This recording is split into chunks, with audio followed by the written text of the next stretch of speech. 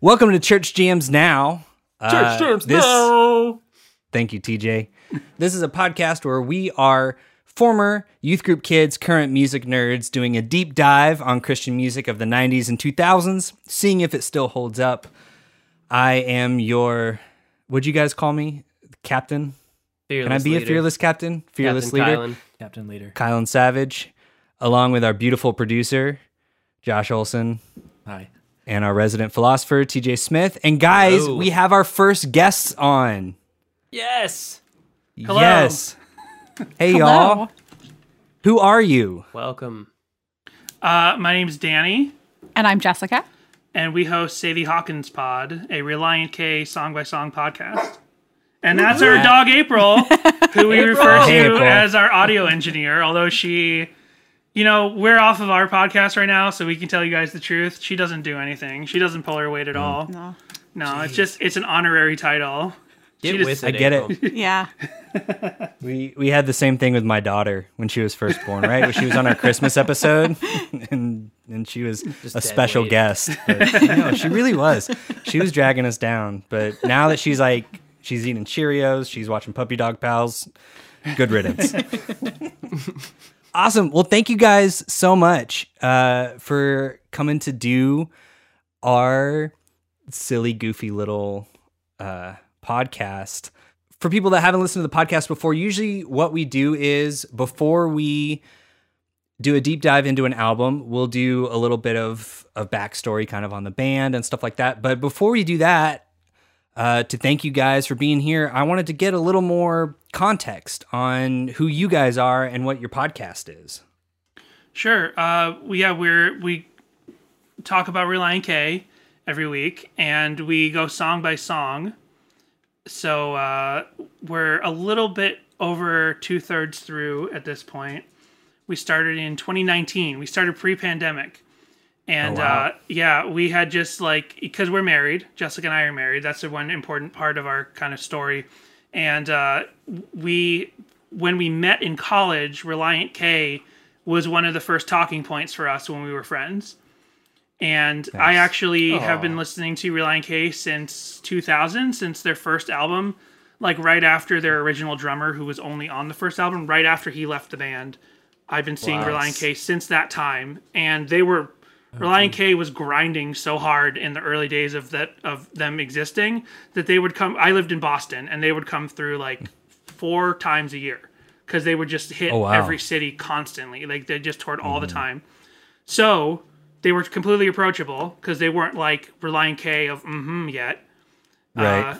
And so they would remember my name and they talked to me, and I got their email at the time, and I could talk to them online. They were completely easily you could talk to like Hoops and lots of people from Twitter nowadays, but if you get their attention or whatever. But back then, like early 2000s, got their email and all this stuff.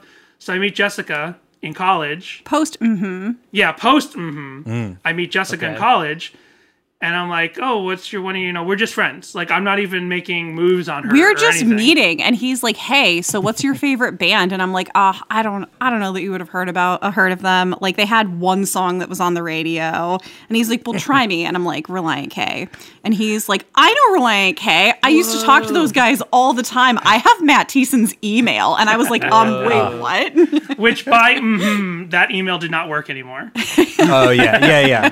The last time I tried emailing them, right after this album, actually, we're talking about right after this album, that's when the email would bounce back as not even Mailer Demon or whatever you call it. The Right. email was correct, but the inbox was too full. Oh my Oh god. my God. But still, that's some solid street cred. Yeah. That really is. That really is. So, I mean, you guys have your bona fides. You know what you're talking about. That just I don't know, that just makes my heart happy because when we started doing this podcast, I always just kept wondering is this too specific? Is it Are there too people out there that niche? care? But no, there's people that are nerds just like us, Right. all over that like to nerd out about this stuff. Dude, that's so cool. Yeah. There's definitely an Yeah. audience.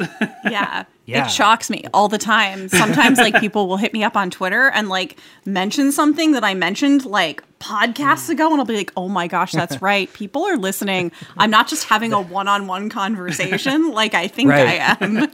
That's like out in the world. Yeah. Yeah, That's amazing. That's so cool. Yeah, well, thank you guys so much for being on our show. The reason why we asked you on is we're talking about this week, 2 lefts don't make a right, but 3 do. And this is a really big episode for us, which is why we wanted a guest from the beginning.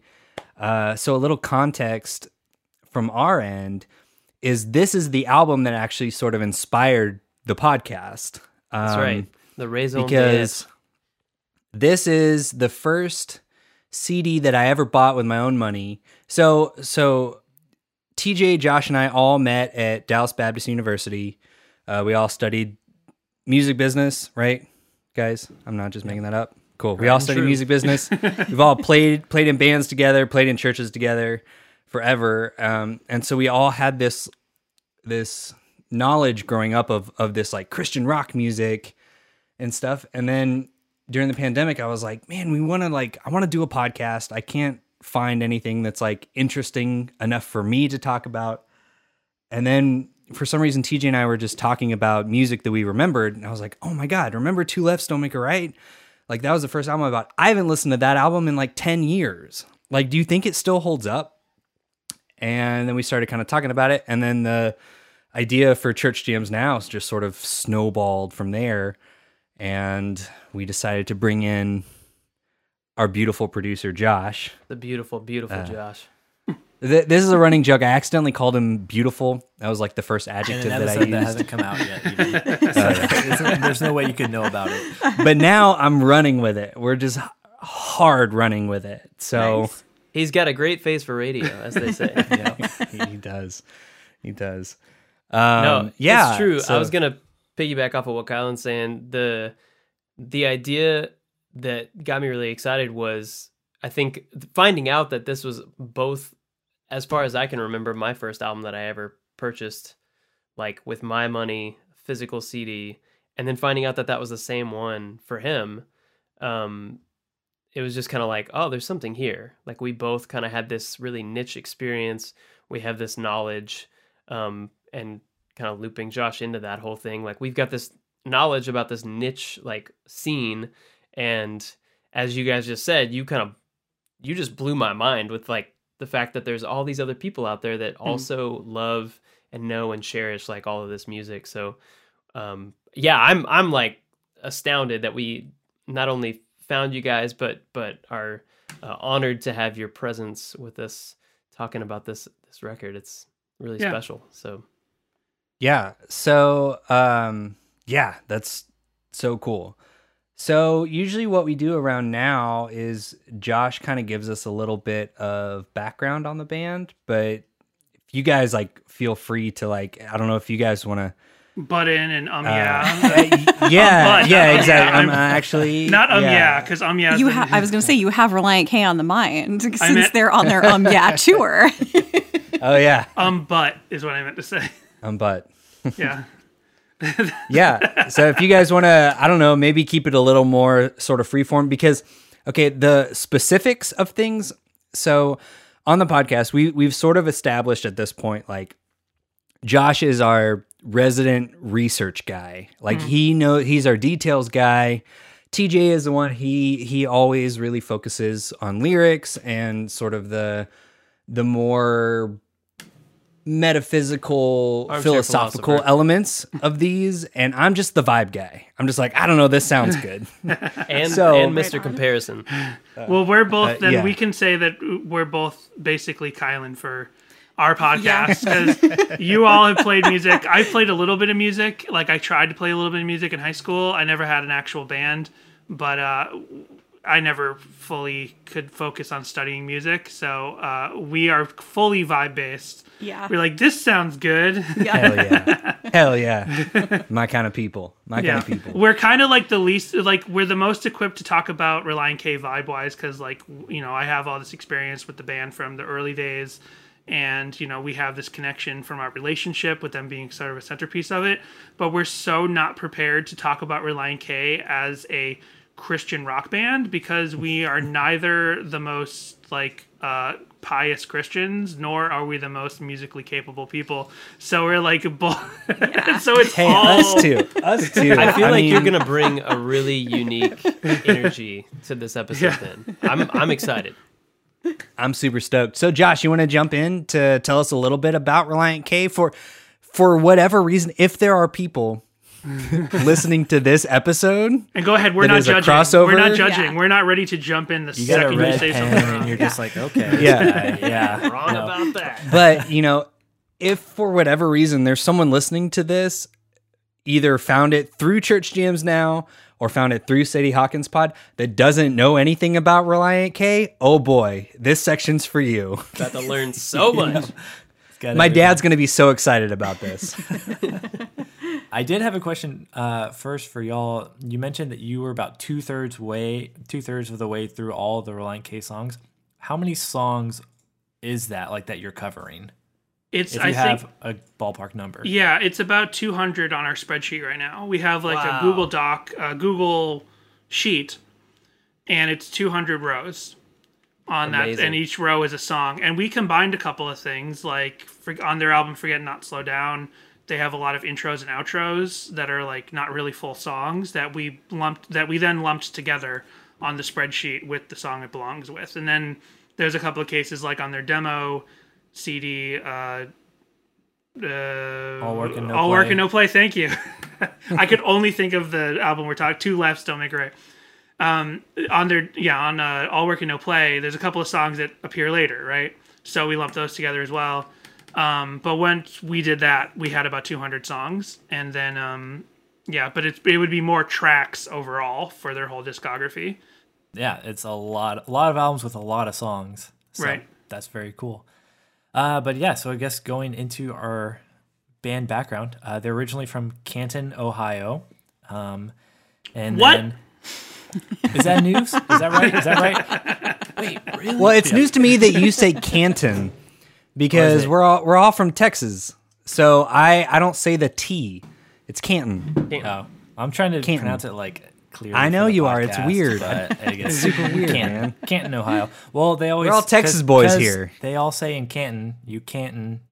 Enjoy yourself. That's right. What is that? What? What is that? That's on a song on this album. Oh. Familiar. Yep. Which we haven't listened to yet, so you can be forgiven. All right, I quit. All right. You guys have fun doing this podcast. We'll see you later. I'll Kyler. enjoy Bring those listening to vibes this. later. Oh Yep. my god. They formed in the late 90s, and they've gone through periods of inactivity, but they've never really broke up officially. But they are currently on tour right now, hoping to hit that when they come through Dallas in a couple weeks. And then They're not coming. Are they doing the West Coast? Not I right didn't now, see any no. West Coast. Yeah, I didn't see Yeah. any West Coast tour dates. I was But a we're little going to bummed. Florida because Jessica's parents live in Florida, so we're going to stay with them. Oh, nice. And do that do that tour, that tour date. Nice. Then you can have them on the podcast in a live segment or something Yeah. like that. A live podcast with them. That'd be Try fun. the email one more time. Yeah. You never know. Maybe Matt cleared out the inbox and it's really just waiting for you. Just took them Yep. 20 years. Speaking of Matt, there are two Matts in this band. Matt Thiessen is the lead vocalist, and he does guitar and piano. Founded the band. Also, co-founder, who's been in it the whole time, is Matt Hoops, who plays guitar. At the time of this record, Two Lefts, that came out in 2003, Brian Pittman was on bass. He was the original bassist. He left in 2004. And then, oddly, he joined, I don't know if Kylan or TJ, y'all know this, he joined a solid state band called Inhale Exhale. Yep, exactly. That was the whole album. He was on their first album, which was in 2006, but then, so he left Relient K for that band, but then he wasn't on any of their other albums after that. So I don't know what happened. Flash to in that the guy. pan. Yeah, interesting. Just weird to leave Relient K right as they're about to catapult into their their highest point of their career. And then Dave Douglas, who played drums from 2000 to 2007. So like Danny mentioned, not their original drummer. He wasn't on their first record, but he was on all their albums from Anatomy of the Tongue in Cheek through their Christmas record in 07. He did play on Air for Free, their 2016 album, and toured with them, and he's currently on tour with them right now. So not like officially in the band, but obviously still active. Nice. Is that all check out with you guys? That sound good? Yes. Yep. Cool. Yeah. So Awesome. any Off to a good marks start. against the? No, all good. Awesome. And then we'll talk about the record. It came out on March 11th of 2003. This is their third album on Goatee Records, which is Toby Mac's label. Good old Toby Mac. I have a fun little tangent. I went to when I was checking out colleges, I went to Nashville to check out Belmont, and Josh, well, both of you guys have played in The Truth About Movie Stars, my old high school band that went into college. And I specifically, when we were there, dropped off a press kit at Goatee Records. Yeah, you did. And I'm I so didn't know glad you anything did. about him. I was like, it was like a terrible, terrible, terrible EP.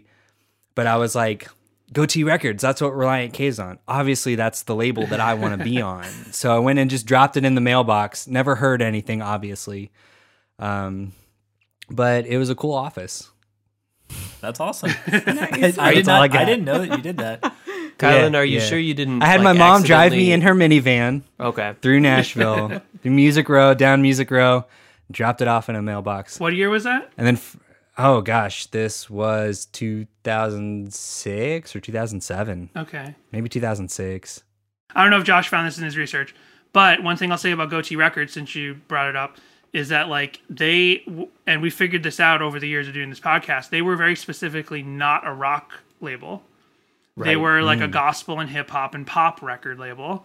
And Relient K was this one band that just caught Toby Mac's attention. Like their producer, Mark Lee Townsend, who's been their like main producer for almost all their albums except for 2 albums, was like helping them with their demo. And then he just has a meeting with Toby Mac, and he's showing them all in Mark Lee Townsend showing Toby Mac these bands he's been working with, and he's not even thinking about showing him Relient K. And he's like, and Toby Mac is like, well, what else do you have? And he's like, oh, well, there's this pop punk band I'm working with. And for some reason, right then, Toby Mac was like, pop punk band.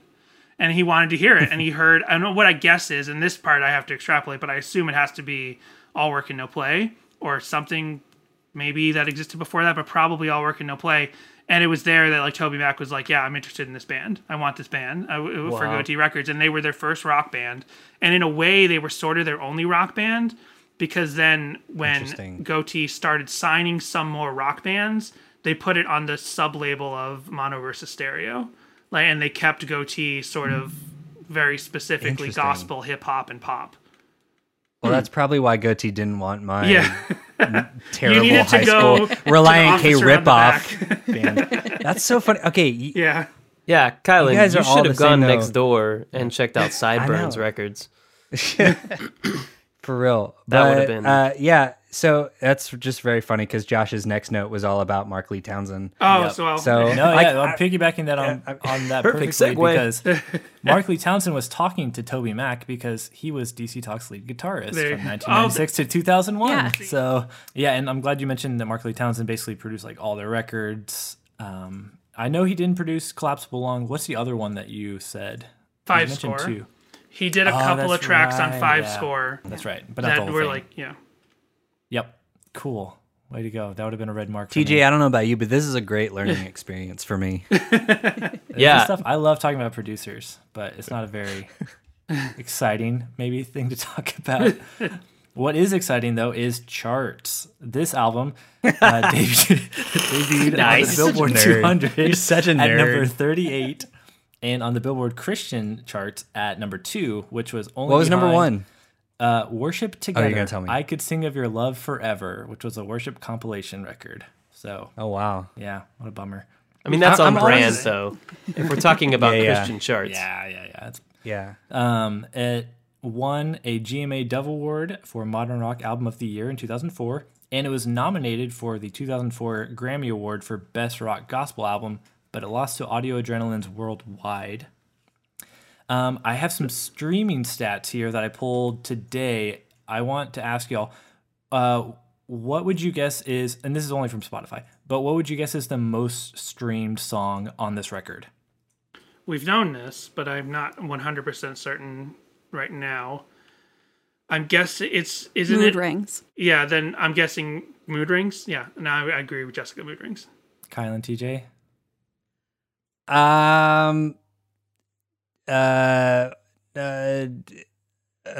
In Love with the 80s. That's I'm gonna it. say, I'm gonna not overthink this and say overthinking. Nice, clever. I would have guessed Mood Rings as well, but surprisingly, it is College Kids. Yeah. Oh, yeah. Wow. By That makes far sense. and large, like way ahead of all the other ones. It's like got 6 million streams almost. The next one is like 3.5 million, and it's Getting Into You, which I was surprised at. That's wild. Yeah, and then it's like Mood Rings, In Love with the 80s, and then Chapstick, which those were the 3, 4, and 5 were what I would have picked to be 1, 2, and 3. So I found that strange. So, can I ask what? Because this is very important to me. Because I want to get back into stuff that I know things about, which is colors. What variant of the Right. album did you guys first get? This is a great question. Which because like okay, right? There are five, right? Yep. There were four Five originally. colors? 4 There- originally, yes. But I think now we're talking about like 6 different variants exist because You have that gold edition. right. So you have the original Oh. 4. I didn't count the gold edition because it just has a slipcase over the Yeah. Yeah. the fifth edition, the 5th version. So. You have the original pink, green, yellow, and blue. And then they released the white, which like a year later, which it's all the cars together in the junkyard.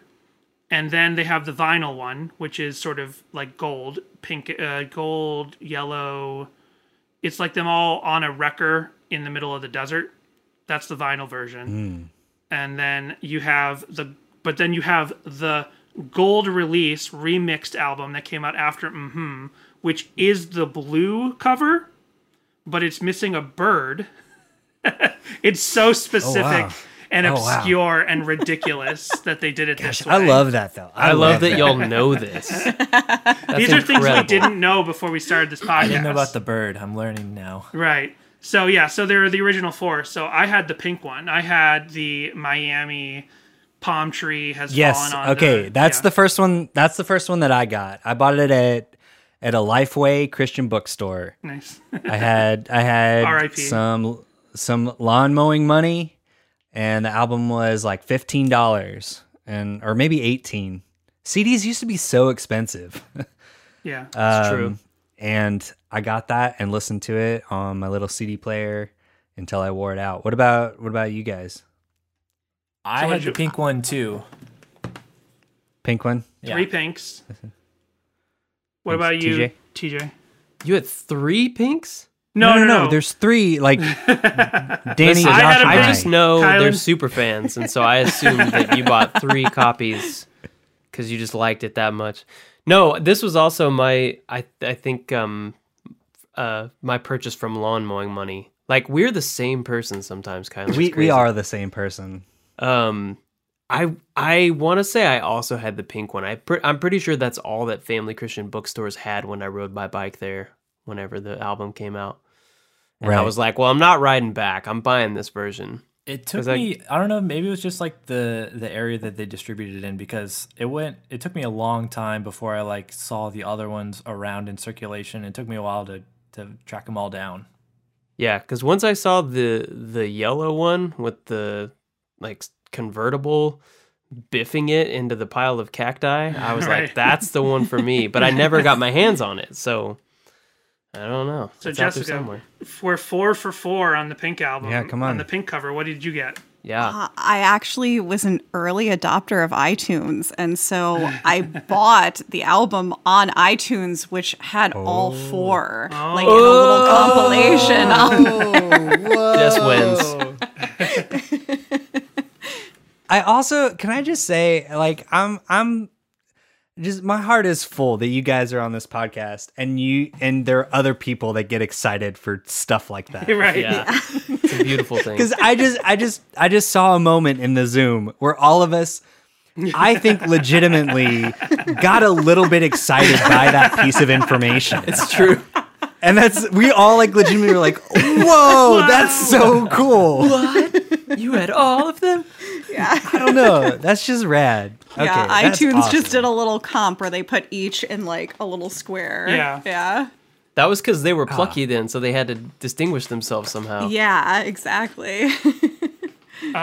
We never had full, what would you call, not accreditation, but like confirmation of this. Confirmation. But it seems like for whatever reason, if it was a mistake or if it's just how the reality of the printing press for the first run of the CDs, like there was only a pink interesting. CD. Did you guys have pink CDs inside? No, you only had pink covers. Yeah, we only had the pink covers. I so. currently have all of them, and I think they're all pink. So Right. I think the CDs were... Really? Yeah. The CDs were all pink I think despite the having the CDs were all multiple pink. covers. Yep. So that was like the primary. They went with pink. I think the pink is what they were really pushing as well because we ordered an album and recently from, I can't remember who it was from though, and they sent us they had promo stickers Right. like left over from Collide the time. Records. Collide Records. And they Random were, plug for someone that doesn't support us, but Collide Records, Yeah. pretty good, like Christian record I ordered store. from them recently. They're pretty cool. Okay. yeah, and they had these little promo stickers and Yeah. it was like to listen to their very early or watch their early video Right. webcast. It was really thing. cool of them to throw those in for Yeah. Collide Records because we just ordered a bunch because we were like, we're a Reliant K podcast now. There's a couple of holes in our physical media, like only a few holes. And I found Collide Records and I'm like, oh, they've got a bunch of stuff that we're missing. So let's get it all right now. And then they threw in a bunch of stuff they probably had sitting around the warehouse. Yeah. Like That's so stickers rad. and things. Yeah. I want to ask, for your physical media, do you have All Work and No Play on CD? I do. Dang, Because that's the I- one Yeah. that I've been like chasing for like years. I remember because Kylan, when we did Via Maurice at Daniel's house, he had it, and I was like, "You have this? What? Like, tell it to me." So I have seen it in the flesh, but I don't own it. So Is that your props to holy y'all. grail? Yeah. Josh. yes, There's so I guess there's two printings of that, and they're both super rare. The one is obviously the rarest, is like before they're even on Goatee Records, and I don't have one of those. But then they had their first fan club from around 2002. They were like, sign up for our fan club, and we'll send you a copy of our demo CD. And I only signed up to their fan club for that. Like I don't remember getting you've had it anything from else. way back in the day too. Yeah, but like 2002. I don't know if our fans are gonna love this, but I'm thoroughly engaged right now. So, this is the kind of stuff That I doesn't love matter. discussing. Oh, guys, we're not releasing this. We're just hanging out. This is just No, how this we is decide to great spend our information. Wednesdays. I know, Josh. You must be in hog heaven. Oh yeah, now. I'm bugging out right now. Because okay, so normally like Josh starts talking about this stuff, and TJ and I are like, "Wow, that's so cool." I know nothing. I have nothing to contribute. Yeah, to there's this. no back and forth. There's just Josh knowing all kinds of really interesting trivia and us being like, "Whoa!" I know. I love it though, because I feel like normally like I have to, I'm usually like pushing the podcast forward, and I'm just like sitting back having a good time, like learning stuff. Yeah, it's so y'all are cool. really pulling your weight. So- Good job. Well, I wanted to do. I don't know if you guys would be down, but after even just a little bit of this conversation, I feel like this is woefully underprepared. But I wanted to do if you guys were down. So I used to run a trivia night at a bar up here, and I did that for years, and I miss being like a trivia guy. So I wanted to see if you guys wanted to do like a quick 5-question Reliant K quiz. Sure. Yeah. We've found like trivia things online and run them past each other before, so maybe that was good practice for this because we didn't do Yeah. great at those. So Yeah.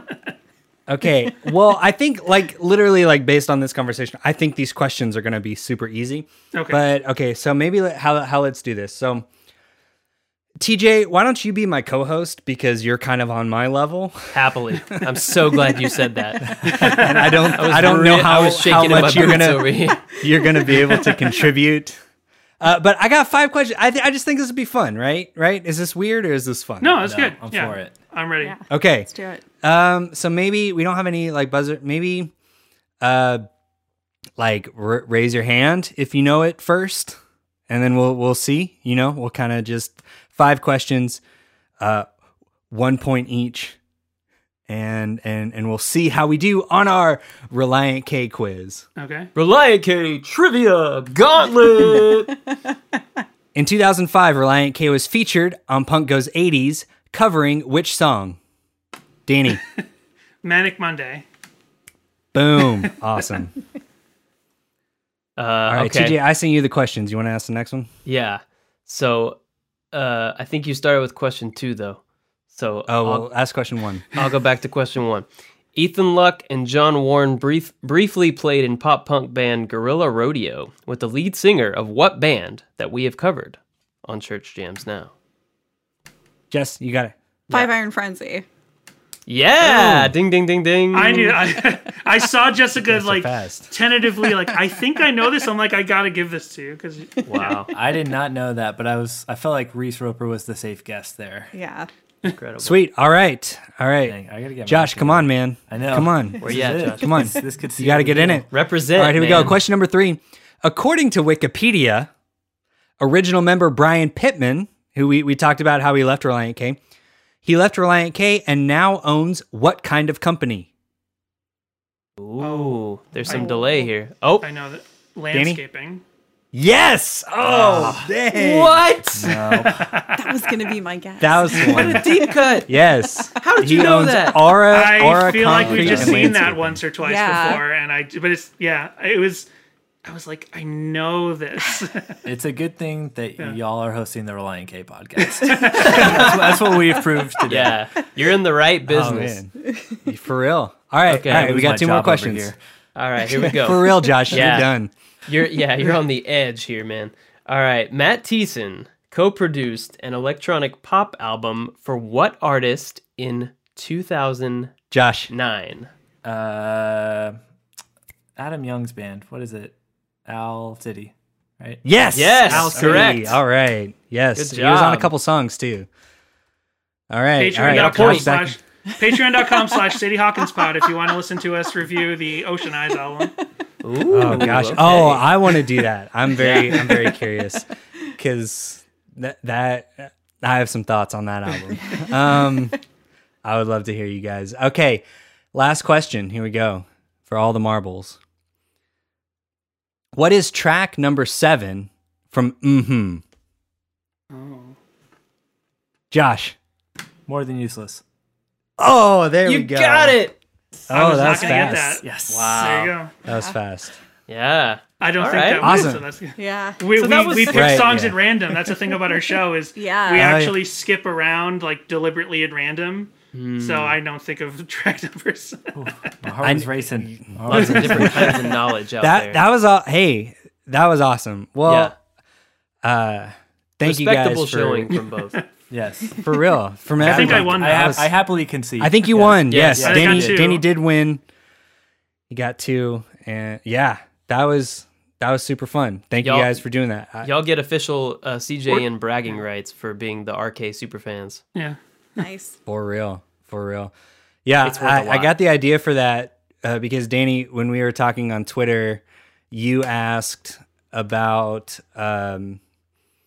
like which mix of this album we were Right. gonna do, and that you had all like the original mix, like on your Google Drive or whatever. I sent that message to the guys, and Josh immediately sent back. He's like, "Oh yeah, I already uploaded the original mix on our drive." So I'm like, "Okay, we have obviously like Birds of a feather. super fans here." So I thought this would be kind of fun. Awesome. Cool. So, real quick, I just want to ask. So we all essentially got the Pink album, right? So on your show, since you kind of jump around, I want to ask, when was the last time you listened to this album like all the way through? Good question. I don't I think it's been a while. And actually, as of the time we're recording this episode with you guys, Two Lefts is the longest we've not done a song from. Well, I was just looking at our spreadsheet, and it's like Two Lefts for some reason is just like we haven't done a song in like 2.5 months. And we try to space them out. Well, we try not to do like 2 songs from the same album within a month or so. So it just Two Lefts has been left in the dirt. Dust. Two Lefts has been left in the dust for other selections recently. So it works out well. Sweet. What about you, TJ? Oh man. Yeah, it's been years. I mean, so Kylan and I live in outside of Portland, Oregon these days, and I moved up here in 2018, and you were here before that. Yeah. Right? And I gotta say, I haven't listened to it at least since before I moved here. So at least, 4 years. Right. I mean, for me, it's been at least 10 years. And then we got the idea for this podcast, and I intentionally didn't listen to it because then we got excited about this podcast. And now it's been like 2 years since that started. So what about you, Josh? I'm sure you listened to it like last week. Yesterday. Yeah. I would say it probably within the last year at least. I know when I listened to Anatomy in August for the 20th anniversary, but I don't think I've listened to Two Lefts since then. So probably within the last 6 months to 12 months, I would guess. Okay, cool. So then what we usually do is we make a prediction on whether we think this album is going to be a flop or a bop. Like, does it still hold up in 2022? I think I know the answer from 3 of y'all. But I'm still curious. What do you like? Do you think this album as a whole, like from front to back, do you think it still like holds up? Is it a bop? Or do you think even maybe in relation to the rest of the Relient K discography, does it kind of fall short? I think it'll hold up. From what I can feel like, I don't want to get ahead or sort of taint any of your reactions, but from when I last listened to it all the way through, and after like going through so much Relient K music song by song over the last couple of years, the last time I feel like I listened to Two Lefts all the way through, I was like, there's a lot more slower jams on this than I remember. Like, especially compared to Anatomy. I think there's a lot more like rock and faster pop punk. Like, they kind of might have had more to prove. Fast and fun-wise for Anatomy, especially the name Anatomy of Tongue in Cheek. It's like, hey, we're goofy church kids and we're going to have rockin' music. But then with Two Lefts, just one of the times I listened to it all the way through in the last like 4 years, and we were doing this podcast for 2.5 years, but within the last 4 years, I just remember there being more slower worship stuff on this album, as opposed to not everything is mood rings on this album. So I guess it's just a matter of how that hits you compared to like Anatomy or which are sort of more straight driving rock. Right. Okay. That's awesome. I'm very excited. That gets me really pumped. Also, when I say it's like worshipy, it's like very much not mainstream worship. It's like a very like specific Matt Thiessen lens of this is like this is like basement worship. This is like the youth group worship. Like, this is the cool stuff. Like, we're not doing the repetitive cool stuff. Yeah, we're not doing like the repetitive stuff that your parents or your older siblings sing. We're doing like slightly punk, that's slightly like the form of this is still going to be like pop punk, but it's going to be in a worship feeling. Interesting. More of that than Hell yeah. I slightly disagree with him. Okay. I feel like... Let's hear it, Jess. Bring it. Podcast is over. I feel like Anatomy is a lot more worshipy. I think there's a lot more bops off of this one. A lot more fun songs off of this one. Whereas you have on Anatomy a lot of like fun songs that are just disguised as fun songs that are actually really, really preachy and in not a good way. They're sneaky worship songs. They are, because we covered Maybe It's Maybelline last week, and that was a song I used to really love, and revisiting it, I was like, wow, I totally hate this song now. Okay, so Oh wow! I think that this album is going to be a bop and what have you been doing comparatively. lately? Yeah, exactly. I love that y'all are on different pages. That's really delightful. We have to have y'all back for the anatomy podcast too. Yeah. It's happening. That's so rad. TJ, what do you think? I mean, I'm not a super fan in the sense that I just like know every factoid about RK, as we called them growing up. But I do. They mean a lot to me. I mean, you know, as we've already mentioned, like this album was the reason this podcast started, and they as a band are the reason I started playing in rock bands in like middle school and high school. And this album especially has a really special place in my heart, in my life. So I'm super biased. I think the nostalgia factor. You're not supposed really to high. be. We're not. We're supposed to think of it through a different Sorry, lens. My I don't man. know what to All tell right, you. that's It's fine. gonna be a That's bop, fine. I get it. Me too. unapologetically. And Josh, I'm not even gonna ask you. I could have something really surprising to say. Okay. Yes. All right, Josh. Is this album gonna be a flop or a bop? Please tell me what you think. It's gonna be a bop. Yeah, I knew it. I knew it. Awesome. Well, we're going to take a break. And by a break, I mean, we're going to stop this recording and wait a week and listen to this album and come back with doing a deep dive. But don't worry, as dear Stephen Curtis- listener. For you, it'll be like 30 seconds. Exactly. You don't have to wait a week. Yeah, we're going to pull a Stephen Curtis Chapman and dive right in. So stick around for Church Jams Now. Church Jams Now! Featuring Sadie Hawkins Pod. Welcome back to Trivial Trivia. This is a segment where I share obscure and trivial information related to the album or artist we're discussing each episode. Let's get into some trivia on Relient K's longtime guitarist, Matt Hoops. Outside of Relient K, he runs a successful guitar company called 1981 Inventions. He currently sells only one product, but it's a highly sought-after distortion pedal within the guitar community. Hoops makes each pedal himself, and you see them on pedal boards everywhere. Now, if you've listened to Church Jams Now at all, you might know I love talking about producers, and Matt Hoops has a few production credits under his belt too. The one we're talking about today is for the 2014 album Calm Down, Everything Is Fine by Mike Maines and the Branches. Matt Hoops produced the record and recorded some guitar for it as well, but that's not the only notable guest on the record. The drums are played by Zach Farrow, who you may know from a little band called Paramore. This is my favorite record by Mike Maines and the Branches, and I highly recommend checking it out if you've never heard it. That's all for Trivial Trivia this week. Let's get back to Church Jams Now with our guest, Sadie Hawkins Pod.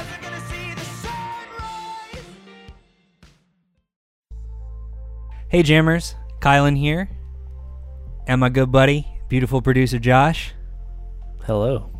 Interrupting your normal Church Jams Now experience to talk about something even better, which is our Patreon.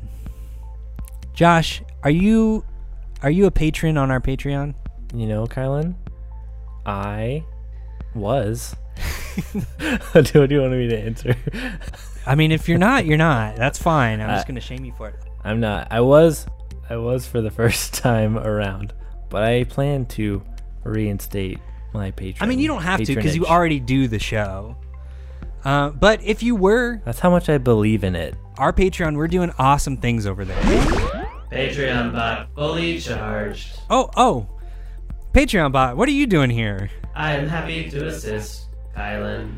Thank God. Okay, I was trying to sell Josh on the Patreon, and he wasn't biting. So I need your help, Patreon bot. Our Patreon provides listeners with extended clips. Thank you. So will you please tell Josh and the listeners at home why our Patreon is awesome? Near infinite extra content and plenty of moments where Kylan doesn't know what the hell is going on. So, if you would like to experience this ass-backwards nonsense, please. You hear that, Josh? You hear what Patreon bot is telling you? Wow. There are some awesome things. So, like, You can get all that content? yes. How much? No way. It's got to be expensive. Infinite, I said it already. Were you listening? Okay, yes, Patreon bot, you don't got to be mean. You don't have to be mean about it. Wow. Okay. All right. I appreciate it. You're getting real heated. Apologies. But listen, if you like this nonsense, you are a very special person and God bless you. You will find more of it over on our Patreon at patreon.com/churchjamsnowpodcast. We're doing like bonus episodes, more like laid back conversations. We're having conversations with each other and with other people. I don't know what that means. Our tiers only start at $2. And if you pay the $2, yes. One, Whoa. you get the show early and you don't have to listen to these Patreon ads. So it's maybe already worth it right there. And it goes up from there and you got more bonus stuff, but you don't have to hear Patreon bot. Sorry, Patreon bot. I don't mean to hurt your feelings. I don't know if you have feelings. Playing Sexy Jams Station now. Okay, well, I'm going to go upgrade Patreon bot. Josh, you and the listeners at home, please join us over at patreon.com/churchjamsnowpodcast. And with that, back to the show. Welcome back to Church Jams Now. Church Jams now. I know we had a little break for the listener, but for us, it's been a whole week. We are sitting here with Danny and Jess from Sadie Hawkins Pod. They are our guests this week. How did the week find you guys? Good. Yeah, good. Awesome. It Awesome. flew by, Thanks so to much. be honest. Yeah. Yeah. Nice. Same. Yeah. Same. Well, thank you guys so much for coming back to do our deep dive of Two Lefts Don't Make a Right, but Three Do. Before we kind of go track by track, was there anything kind of general anyone wanted to talk about this record? I was going to mention that, so on our show, since we go song by song per episode through Relient K, I just wanted to mention that when we recorded this, and we don't have any other songs from this album planned anytime soon, but the only songs we've never done on the show yet are Falling Out, From End to End, Getting Into You, Hoops, I Did It Again, Kids on the Street, which we will do as its own episode, and then the hidden track. Okay. So Nice. just overall, that's what we're coming at it with. Every other song we've dived in detail. Sweet. Yes. So people need to check out your backlog of those episodes Right. for more in-depth because since you guys go, each episode is one song. And since we kind of have a lot more people this time, we're going to be a little general because we're trying to get through the whole album. Keep it brief. But yeah, we definitely want, if anyone's listening to this and is enjoying it, please go check out Sadie Hawkins Pod and maybe specifically some of these songs that we're talking about today. So, all right, well, let's get right into it. We are going to start with track number 1, Chapstick, Chap Lips, and Things Like Chemistry. Okay, so who doesn't own a cell phone? Who brought back their permission slip? Because I know nobody wants to stay home. All right, starting off track number 1, Chapstick, Chap Lips, and Things Like Chemistry. I don't want to share my hand too much, but when I was listening to this, I think a couple days ago, I texted both Josh and TJ and said, dang it, guys, listening through Two Lefts Don't Make a Right, can we start a pop punk band? That's what this song just like gets me super pumped up, makes me just want to play pop punk. Quintessential stuff. I really like that it's just kind of all energy, like full on. They're not wasting any time. There's no beating around the bush. Like they're like unabashedly pop punk, straight in. And there's no kicking off, no intro track. It's just straight into a full-fledged high energy Right. song. Yeah. Yeah. And just looking at the track list, I don't think there's any other song that could take this spot of the opening song. Yeah. Like right away Definitely. from that opening chord that leads it in. And reminder, we're not musically minded. Right. So if I need to describe anything, I have to describe it purely based off the vibe and not the technicality of it. But from that opening pop rock, pop punk chord. Like, it's just clearly an album starting song. I'm looking at the track list now, and I don't think there's any other song that would make sense. Like, I wouldn't want Mood Rings to open this album. Right. I wouldn't want Pink Tux to open it. So Definitely. Yeah, Danny, I love that you brought that up because we talk a lot about on our episodes about alternative track lists quite a bit. A lot of times we have albums that we would like a lot better if the songs were in a different order. Right. And I'll just go ahead and say, I think they nailed it Yes, this might be the best album opener for an album we've covered thus far. for sure. Bold I would claim. agree with that. Yeah, and it's one of those things like growing up, I like didn't ever want to like my favorite song from a record be like the single or like the one that had the music video and stuff. But as time has gone by, I'm like, this is probably my favorite song on this record and definitely one of my favorite Reliant K songs in general. So it's just a great one. For sure. Yeah, this song, it was great because, I know we talked about last week, like it's been multiple years for both TJ and I to go back and listen to this. And instantly I was just hit with like a wave of nostalgia. I knew all the lyrics to this song, which I can barely remember my wife's birthday, but I remember every lyric Word for word. to this song perfectly. Yeah, that was my experience, except for in addition to that, You also don't know my wife's birthday. Well, I also don't know your wife's birthday, and my band tried to play this song in high school. For listeners that caught our Sanctus Real episode, it was Say It Loud by Sanctus Real, and then this one that we tried to cover right after that, and it was a disaster. We could not figure this song out for the life of us. Well, this brings up something interesting to me too. There's a lot of, even for just like pretty standard pop punk, there's a lot of interesting musical changes So complex. on this album, They which I'm really- excited to get into more. And Yeah. TJ, you were doing this before like YouTube was a thing and before like you could just like look up tabs on the internet, right? Oh yeah, Yeah, so we you were were roughing like it. having to figure it out by ear. Yeah. completely. It was crazy. And which explains why we couldn't nail it. Yeah, it's a lot to We bite ended up off. giving up entirely. That makes sense. So hats off to Matt and the fellas. Way to write a really tough song to cover. It's a compliment. did you have any comments, Jess? No, it's just a great song. It's a jam. Perfect just a way great to start song. out. Yes. Yeah. Yes, that's all we need, man. It's also just Thank the you, right Jess. kind of like vague, but also clearly about something.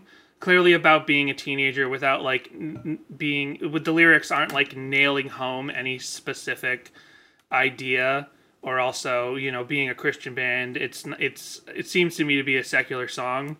You know what I mean? And especially with the previous album and where there's a lot of sort of ham-fisted spiritual stuff for their Christian Yeah. roots. Like in this album, it really seems like right with this starting song that they are kind of laying back and they're like, we'll sing about our faith when it's comfortable and we'll write other songs when that's comfortable. And that's a nice mission statement for this album to be like, this is about being a teenager, like possibly being in school, having chapstick and making relationships and messing them up and stuff.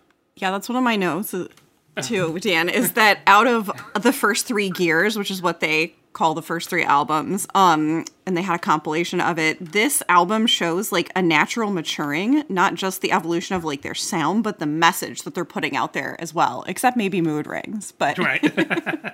Oh, we'll get to mood rings. Yeah. No, but Jess, I love that you said that because I've always felt that way. Like I remember even when this came out, I felt the same way. I was like, wow, they've grown up quite a bit. yeah. But this might be, to me, like this might be the perfect pop punk track.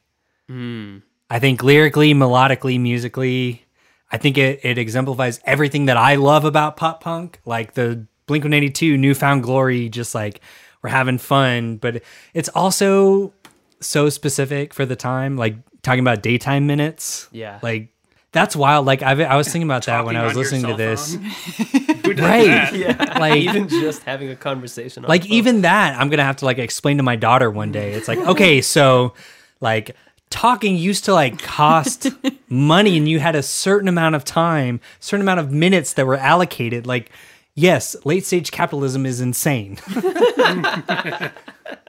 right, let's move on to track number 2, Mood Rings. We all know the girls that I am talking about. Well, they are time bombs and they are. I'm just looking at the vinyl insert that we pulled out because it's like this easy one sheet to look at all the lyrics as opposed to the booklet. And just by eyeballing it, Mood Rings seems to have the longest lyrics. And there's almost no other song that takes up that much space. Maybe Overthinking. But I just like, do they need this many lyrics to say this message that isn't going to age perfectly? Yeah. I love this song. And I get that it's satirical, but part of me feels like it's really cringy, right? It's bad. It's Yeah, pretty bad. exactly. Like, I listened to this with my wife, and she was like, I don't know about this. Yeah. It's definitely an I don't know about this, but it is like when they've played it live throughout the years, it's a huge crowd pleaser, especially amongst the girls. Wow. Like girls do tend to sing this song louder than the guys do, I've noticed at shows. And it's fun.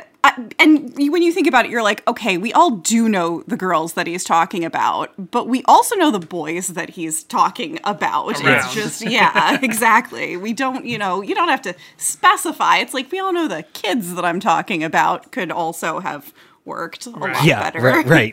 Yeah, yes. Yeah, that was my main thing with this song was like, couldn't it be about literally anyone, regardless of your identity? I've met plenty of infuriatingly fickle men, including myself, I'll just own it. And even Matt, I feel like he could have written this song about himself just as easily, but he decided for some reason to put the word girls in it. Yes. It just feels a little trite. It's like, oh no, oh no, like, I just need colors to understand you. Yeah. Like, There's what's one part wrong? that really gets Yes. me every time that like makes me like bristle.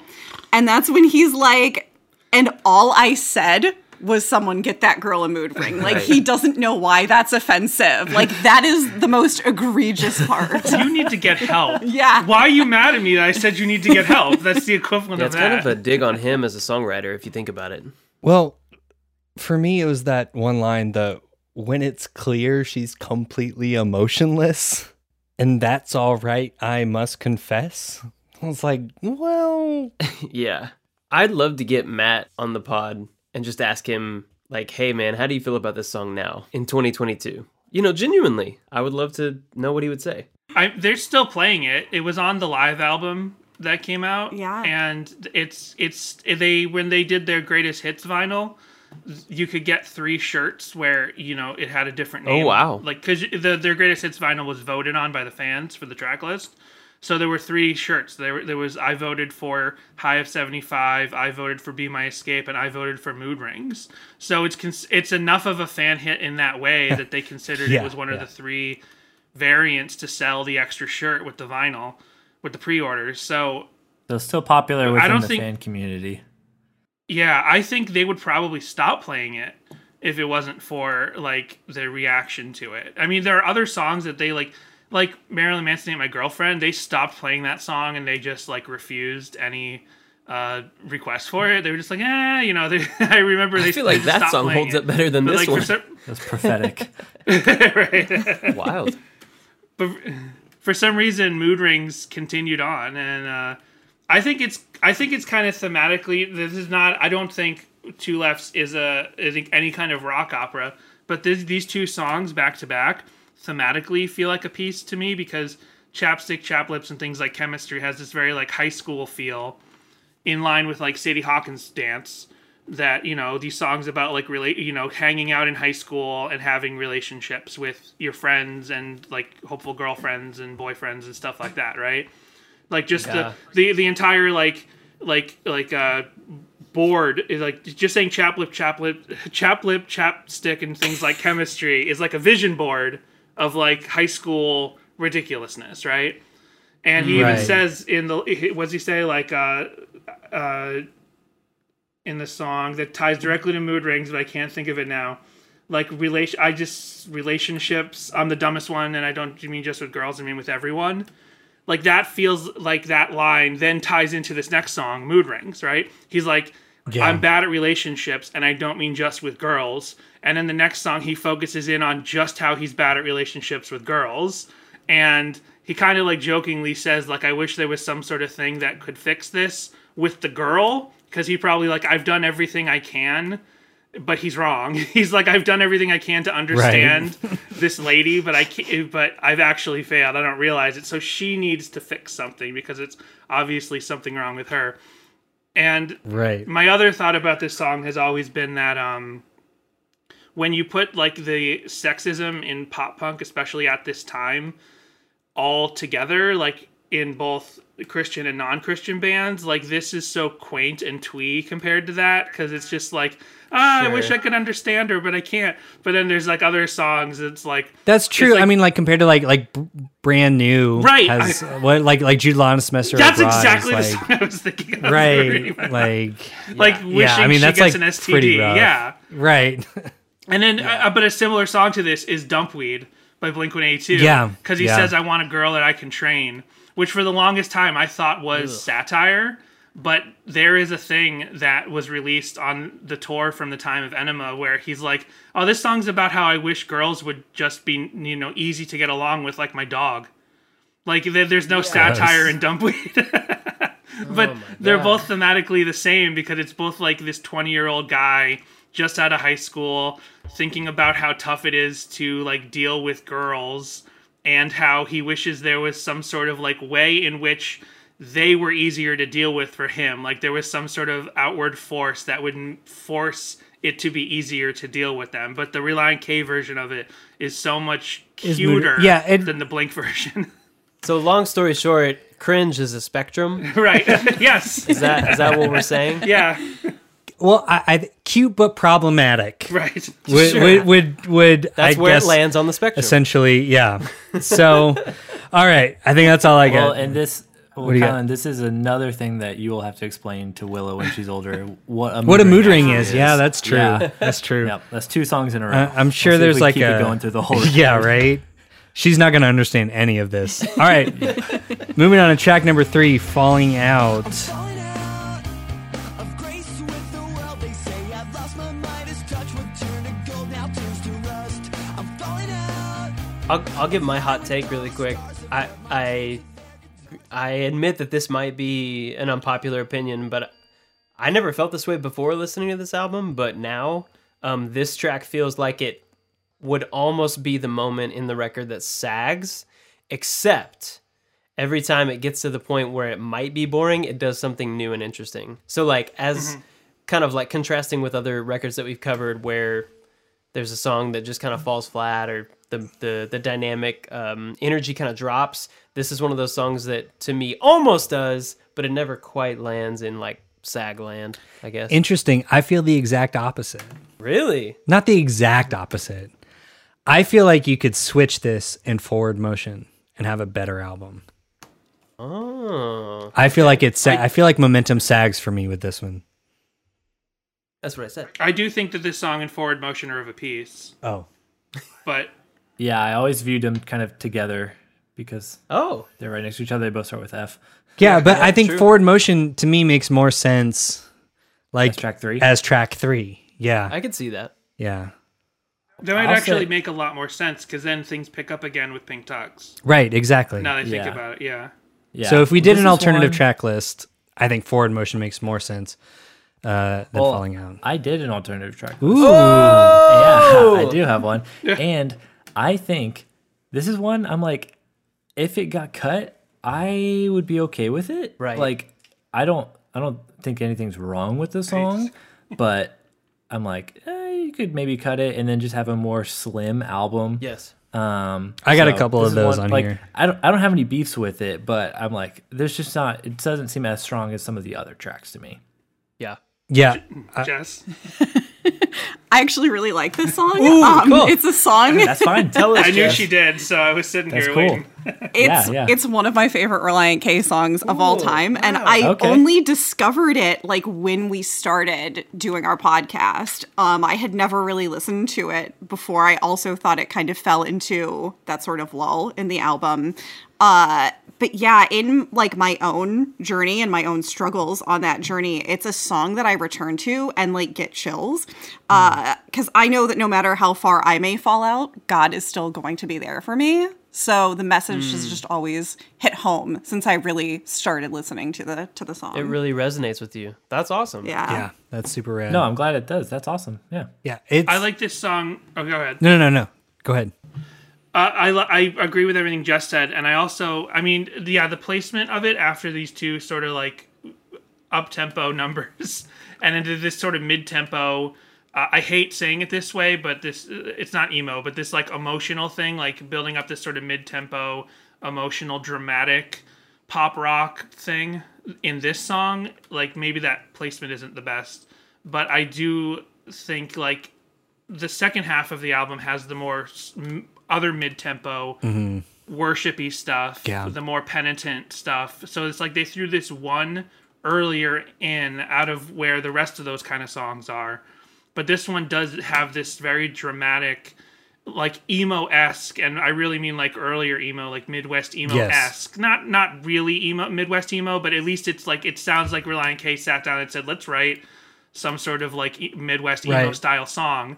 And like this is our Sunny Day Real Estate song. Right, exactly. So I like that. I like that aspect of it. And there is something about the way that it builds that like TJ was saying, to me it feels like it like every time it could get monotonous, it does have a change up. And even if they go back to certain parts, it at least keeps building and rolling in a way that it was really interesting to me, and kind of it does like get me a little teared up just a little bit, the way I like this song. Yeah, but I do. Yeah, that's why we do this podcast, is to like get everybody's takes on it. I love finding out that like the track that I think is like, you know, a stinker is like somebody else's really resonant. That's exactly what I was going to song. say. Like that's my love favorite that. part about this Yeah. is having that difference of opinion. I will say real quick about this. This was the first song on this album, and I noticed it a lot throughout the album. This was the first track that Matt Thiessen's delivery really like jumped out to me.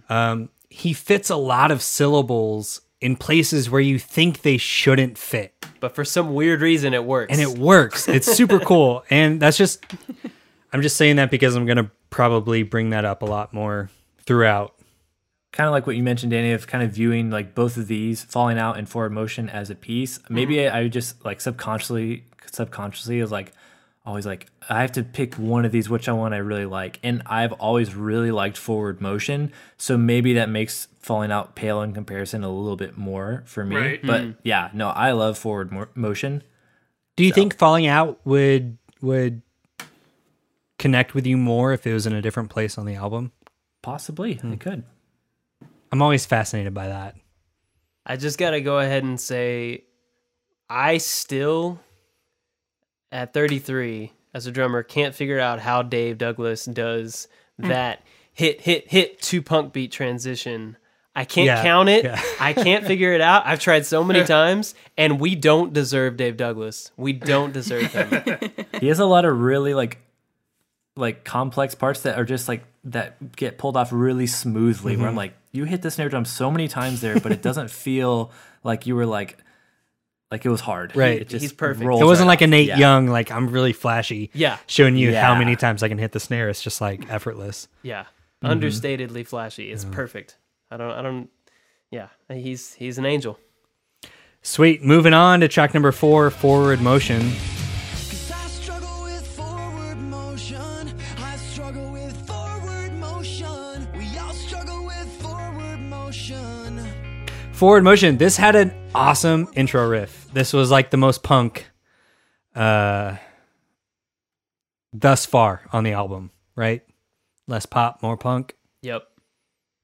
And even the lyrics are very punk, like Some great banging lyrics. my head against the wall, like getting evicted. It's very plucky, like lyrically, in It's a really true. fun way. Yeah. I like it. I feel like you get some very classic like Matt Thiessen wit, funny lyrics, especially with like allow myself to experience the bittersweet, to taste defeat, then brush my teeth. Well- like that's just like the classic Relient K. That's wit really good. that I love I that kid. will bring up that It's not a real complaint, but this is maybe a mini version of Grammar Jams Now. Welcome to Kylan's Curmudgeon Corner. So we started this on the Amberlin episode because they have in a song, Stephen Christian says the word conversate, which is a real word, And Kylan took but it should not severe be a real umbrage word. No one with says the that word. So I started Grammar Jams Now, which is where I bring up very, very nitpicky grammar problems with songs, Christian songs from the 90s and 2000s. For me, every time I hear this, it takes me out of it just a little bit on that chorus when he says, to experience the bittersweet, to taste defeat, then brush my teeth. Because in my brain, I hear the bittersweet taste of defeat. Oh, you Because think the that lyrics should be could have one been better. line, right? I think it would have been better like that. Well, I don't know about... If Kylan Savage had written this song, guys, it would have gone like... But am I just being an asshole? Like does that not make sense to anybody else? It's fine if I am. If I'm alone in this, I will take it. This will be the hill that I die on.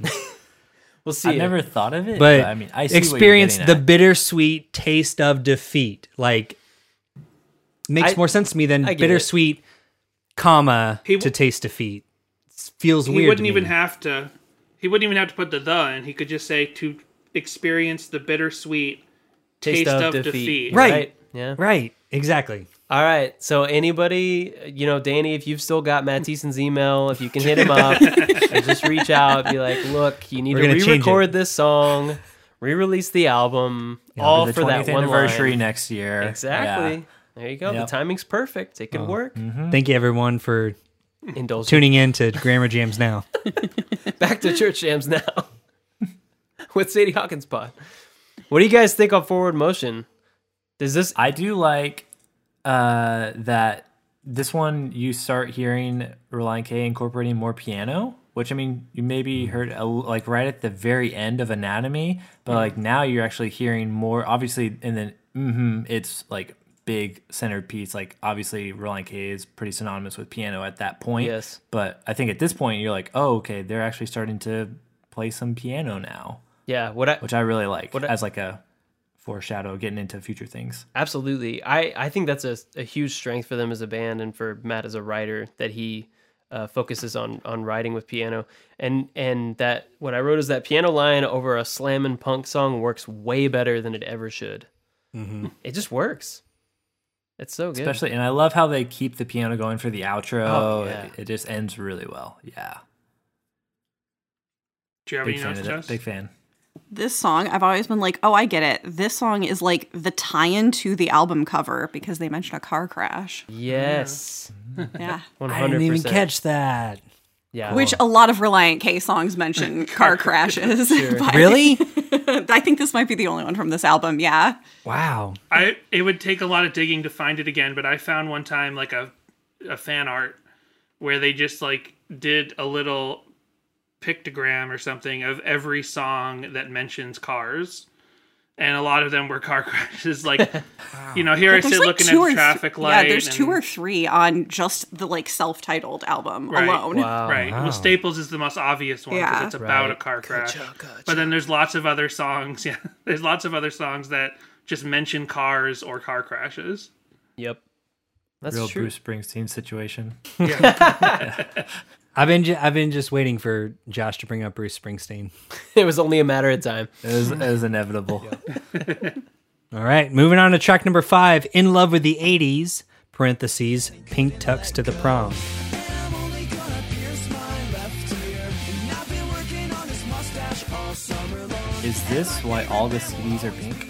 That's maybe why they did it. My money's on Which that. I never thought of until listening to it this week. Yeah. I gotta say, my one qualm with this song musically is that the intro riff on this song is roughly the same at first, at least, as "Mood rings, oh tell me." See, I think that's great. That That feels intentional to me. and it might be, and so if it is intentional, again, Arcade, get at us. Anybody that is a part of this that was part of the songwriting, tell me, was it an intentional move? Or Don't expect me to I won't remember exactly what it is, but there's something like that on as well, and it's much more clearly intentional. So it could have been I a can't remember conscious what it was. move on their part. Yeah, it seems like he Right. always figures out some lyrical or melodic thing that ties albums together. Although, like, And on Forget and Not Slow Down. right, it's even there, more yeah. on Forget Not Slow Down. I feel Yeah. like I So this remember might have that been- one. The Forget Yeah, Not Slow this Down. might have been the proto version of this. He might have Okay. been like, I like this. This will tie these two songs together. Okay. But he built off of that idea for later albums in more meaningful ways, Well, as then I'll- opposed to just, yeah. Right. I'll just say tentatively then, if that's the case, then huge admiration. Right. I've changed my tune entirely. It's either really stupid or Or really rad. great. Exactly. It might not even be the case. It might just be, It was a terrible oversight or a genius decision. Is Precisely. what you're saying, Precise- TJ. Yes, that's it. Okay. That's it. That might describe how I feel about Relient K in general. It could go either way. Good. But I choose to believe the latter. Yes. Me too. To that. Cool. Yeah, this used to be my favorite song. It wasn't on this listen through. But I think so. I got this album when I was 13 or 14, and my parents are very young. They grew up in the early 80s, 70s, and 80s. And for me, this felt like, because I didn't like a lot of their music, this felt like a way that I could connect with them. Yeah, kind of access I was like, that zeitgeist. Tears for Fears. Dad, you like Tears for Fears? It's like, oh, it's got that cool like synth line that you guys like to listen to. Like, you guys like new wave. But this was the first song that the harmonies that Relient K is capable of really stood out to Yeah, me. it comes front and center Yeah. in a beautiful way. Yeah, that's all across this record for me. Is like the For me too, but this was of like the, harmonies. the first time it like, especially for like a pop punk band, usually you just have like one guy who can kind of sing the melody line just a little bit higher, but they've got some killer harmonies on this song. Yeah. Well, and that's what I feel like has always been a strength of them, and like maybe set them apart from like other contemporaries, because pop punk is not hard to play and get into.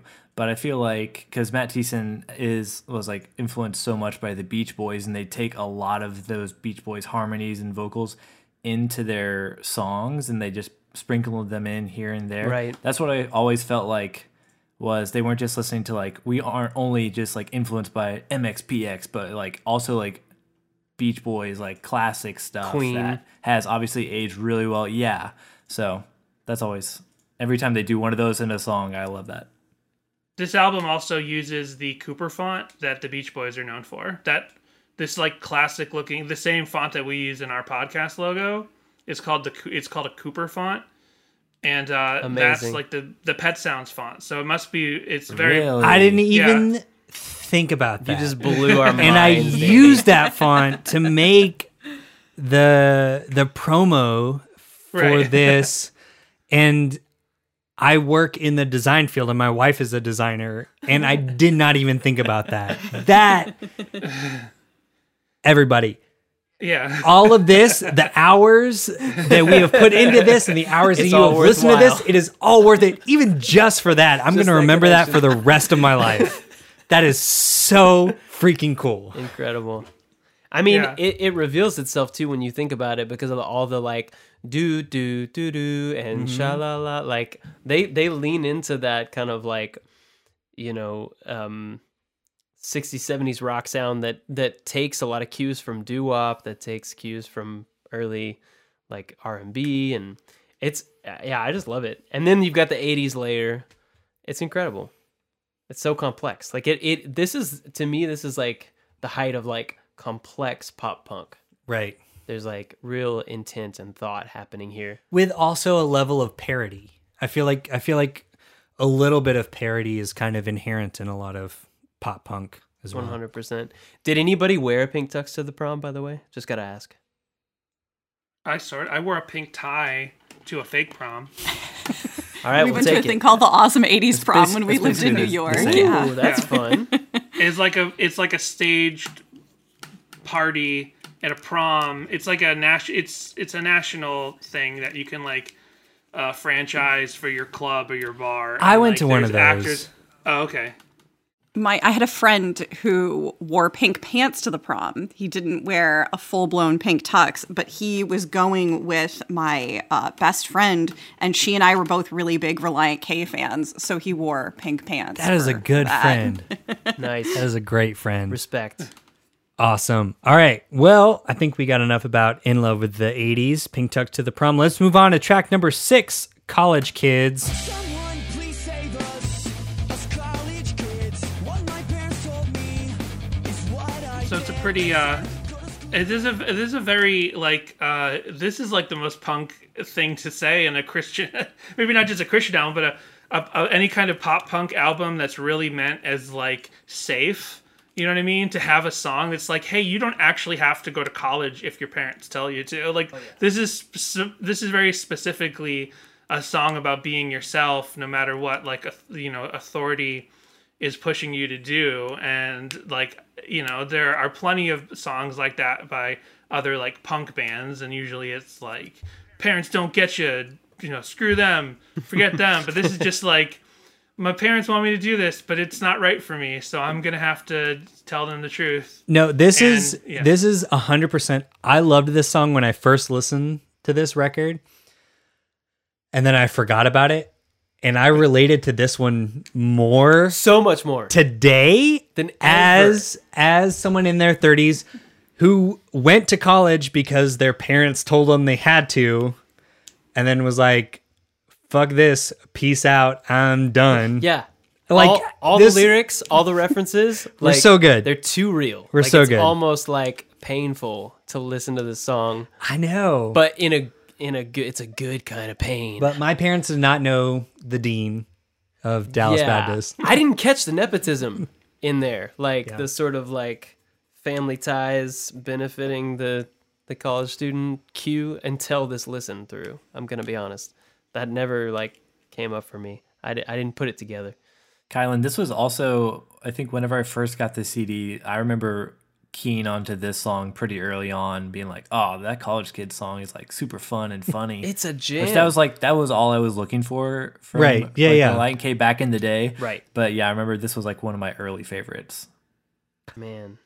My only note for this, though, because I think I just felt it too personally, I just wrote, I want to learn that guitar riff.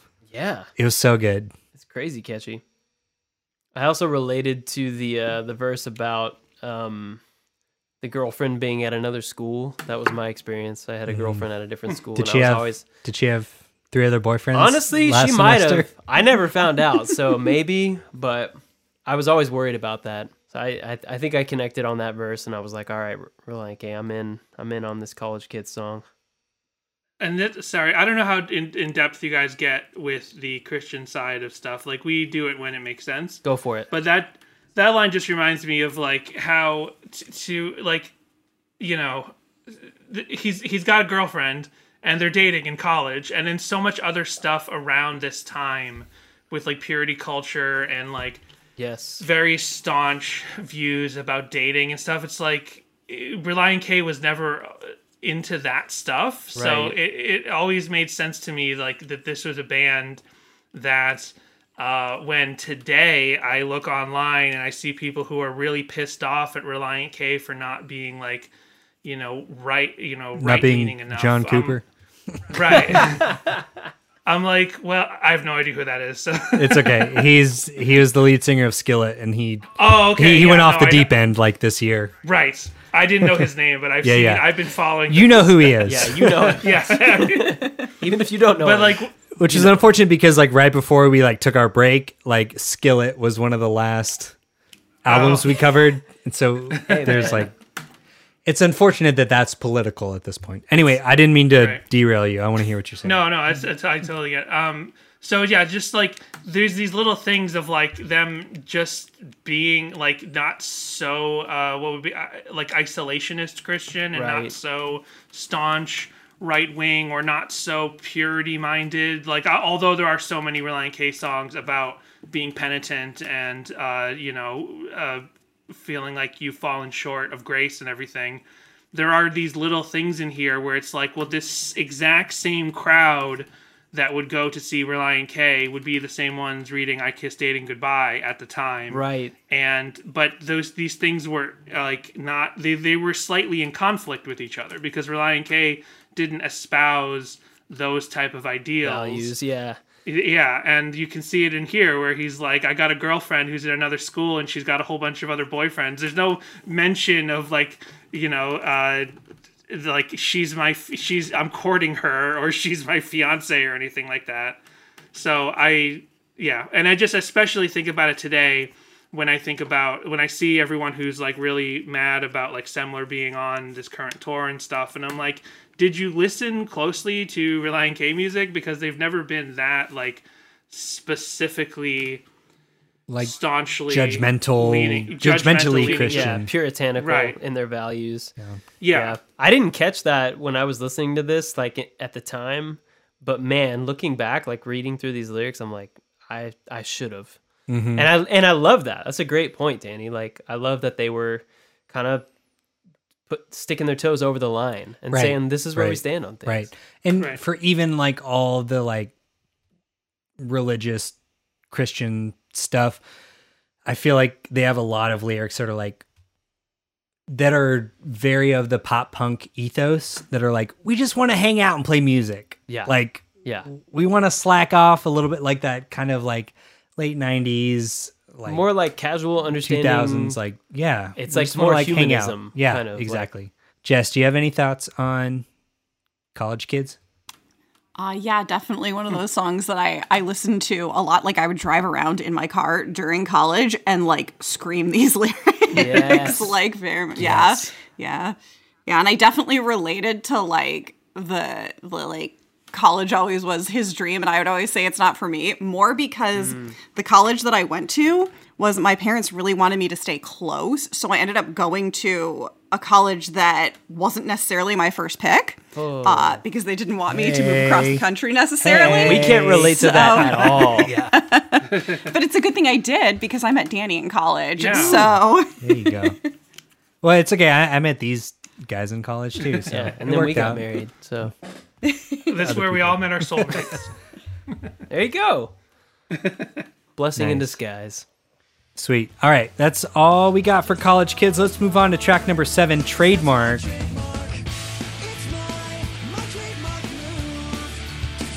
I had just a couple things. This felt like a very quintessential pop punk song. Had an awesome intro, and I had a question. Is Matt Thiessen singing on the verses? As far Good as question. I know, It didn't sound like him. I think it's him, but I Really? I I'm don't. gonna- I can't Oh, confirm. yeah. Can we listen back to it? Can everyone listen?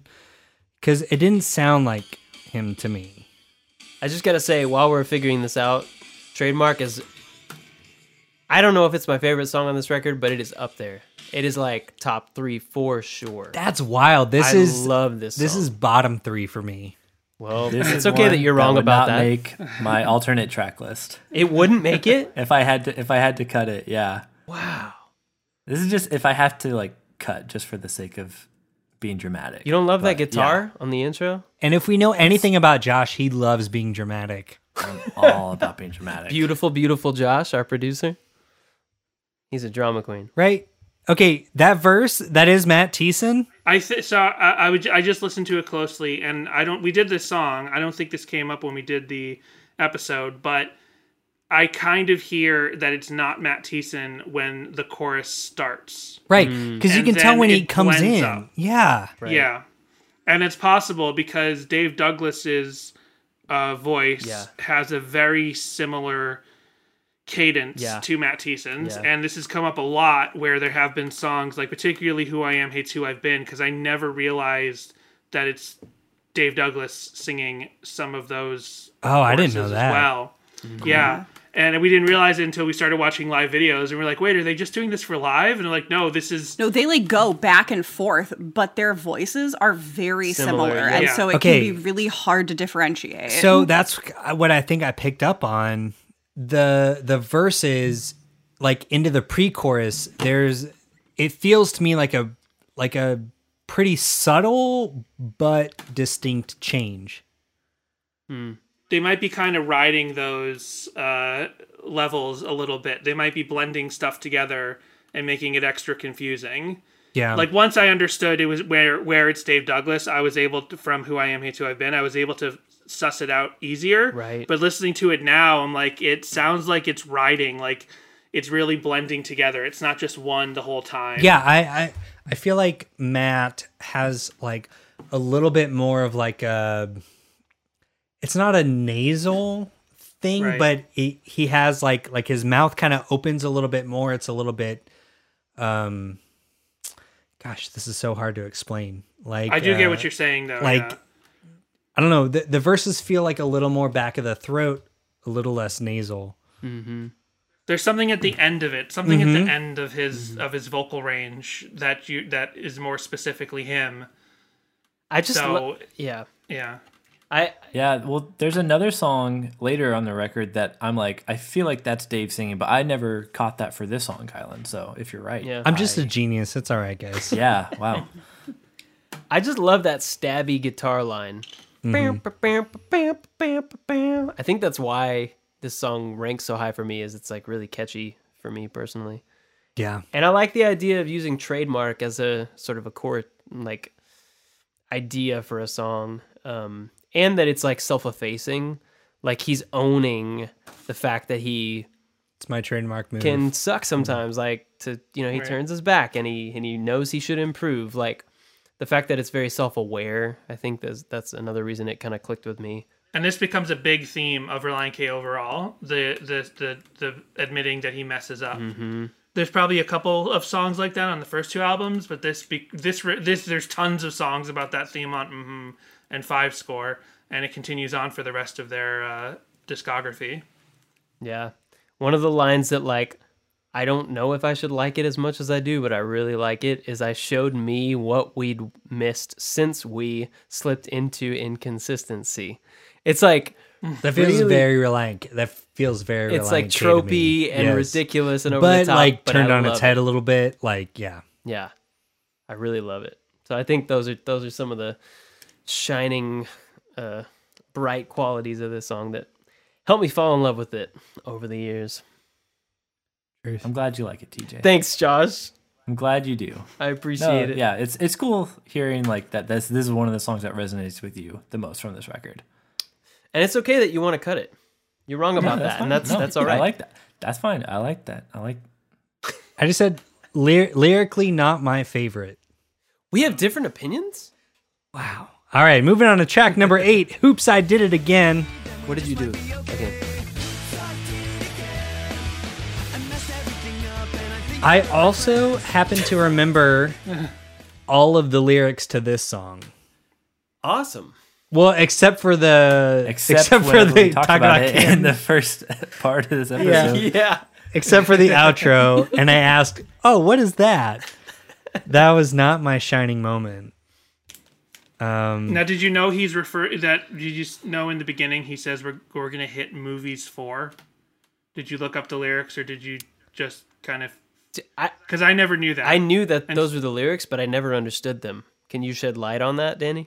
Apparently, that is the name of a very popular theater in Canton? the Canton area. Wow, Yeah, that's like movies their 4. favorite movie theater. Okay.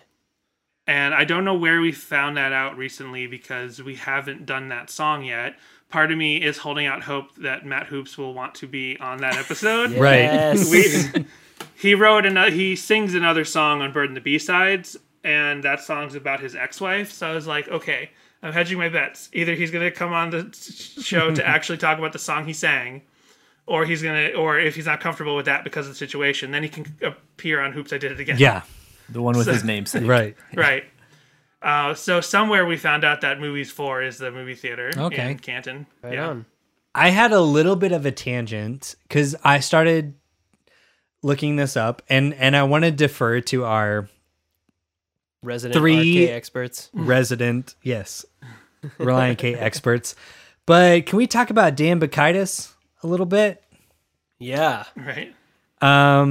So I found, I didn't do a ton of research, but I was trying to figure out who Dan Bacchitis is.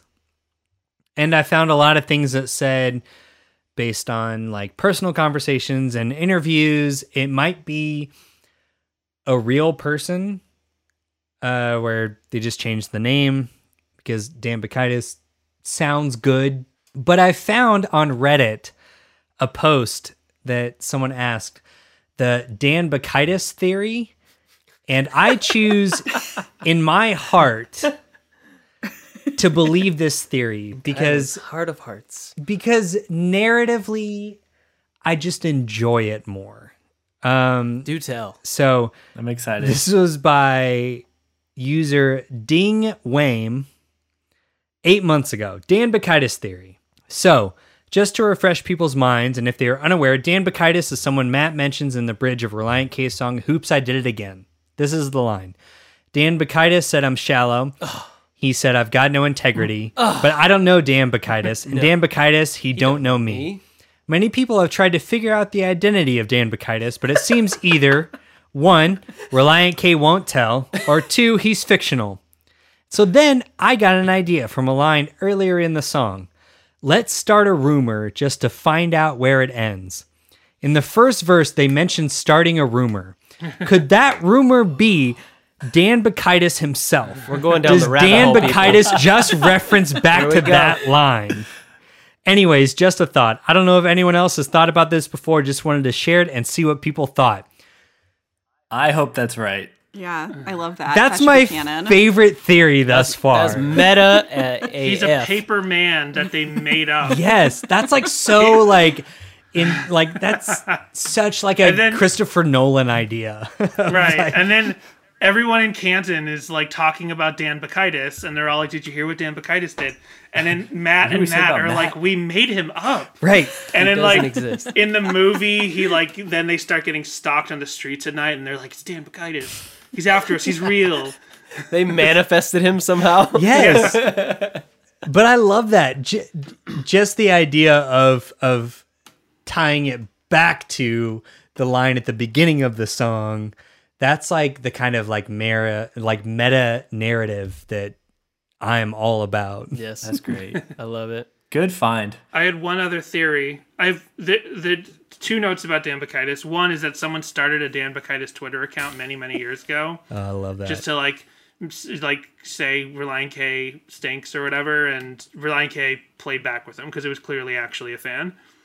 So that's worth checking out. I don't think they've tweeted much recently, but the other thought that I always had about Dan Bacchitis is that there's a song on the Employee of the Month EP called "For the Band" that ended up getting slightly remixed and put on Bird and the B-sides.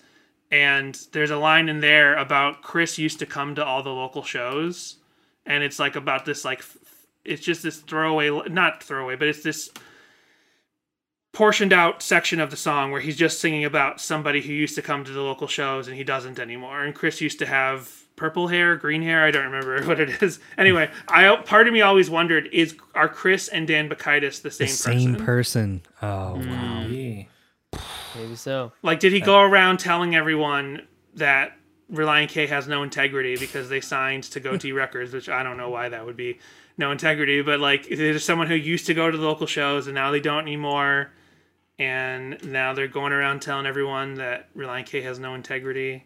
They're the only 2 characters I know of in the Relient K discography that, like, in the songs in any way disparage the existence of the band members themselves. TJ, this feels like right up your alley. Yeah. Like the narrative of like multiple characters. Having some characters in Yes. a song. Yeah. Yeah. I love it. I love that theory, Danny. I hope Chris and Dan Bacchitis are one and the same, and that they either didn't exist until Relient K made them exist, They started the rumor. or they existed and that's why Relient K exists. I was going to say this is the end of conspiracy jams now. Same initials, CJN. Yeah. Oh, perfect. That's our offshoot. That's the conspiracy. I want to talk about the musical part of what's happening during the Dan Bacchitis part, because I love how everything drops down and it's just the bass kind of digging on like Yes. those like stopped, those like cut notes, and then you got the Beach Boys oohs going on. Like, yeah, that part is just super good. Yeah. I love that. Yep. Nope. Great. And then the end of the song, whenever it comes back, that's where I was like, yeah, Dave is getting it, but it feels so effortlessly. Yes. I was just going to say that. Like, I love the drumming on this where he fills back into the main like beat, and it like you said, it feels effortless and beautiful, and like my face would melt if I saw this live sometime. I don't think I've ever seen this one live, which makes me sad, but that's okay. I also Are really you like, Dan Bacchitis? guys, I've got an announcement. This is a Church Jams Now exclusive. You Sorry, remember when I Conspiracy told you? Jams Now You remember when I exclusive. told you that this record was what started the podcast? Yes. Well, here's why. You are. TJ stands for Dan Bacchitis. Oh wow. The J is silent in Bacchitis. And the D is a T. Is Okay. a T, yeah. No. I just gotta say though, I love that Matt decided to rhyme chestnut with the words best butt, and then he finishes the sentence in the next line, and you're like, where's this going, Matt? And then he says, we're not setting forest fires just out of boredom. So good. It's one of those half line rhymes. He decided just to cut the sentence in half. It took some real bravery on his Yeah. part as a writer. I just love it. So good. All right, that's all we got for Hoops. I Did It Again. Let's move on to track number 9, Overthinking. I was thinking, overthinking, 'cause there's just too many. You guys, I think we were overthinking Hoops. I Did It Again. Sorry, that's my fault. Freaking Dan Bacchitis over here. I think you're shallow. I know. I only wrote a couple things. I felt like this could totally be a May song. Like I don't know if you guys listen to May at all, but I've listened to but- them, but I couldn't tell you. dude, the drums and the guitar, this sounds like it could fit on Everglow. Like 100%. so easily. That's cool, man. Yeah, Yeah, that's a good observation. I know. That's why I'm here. This is one I don't think I really ever paid that much attention to until I heard it, the acoustic version, which is on the Apathetic EP, I think. Yeah, And it is. I think that made me key in on the song and pay more attention to it, since it's kind of towards like the back half, and when I was a kid you get bored with the second half of records. But I'll so speak I as like an the acoustic adult version. who also gets bored with the back half of albums. Yeah. So I really like this version, but I've heard that a lot of people prefer the acoustic version. I wonder what y'all think. I prefer the May version. That's in your head. Danny, Jess, what do y'all think? You like the apathetic version, or you like the album version? I like the apathetic version. The acoustic version, I think that Teeson's vocals sound a lot richer and more mature in that version. Cool. I think this is the song. If I had to cut one song, as ruthless as you guys were against like falling out and stuff, Pretty ruthless in terms of Yeah. cutting. I feel like I'm just like the least about this song. Although I reference it all the time because it's an easy. When we're overthinking, we can reference the lyrics to this song. But it doesn't like catch me. It's a little. The lyrics are, and I like abstract lyrics, and I'm actually not the biggest lyrics guy.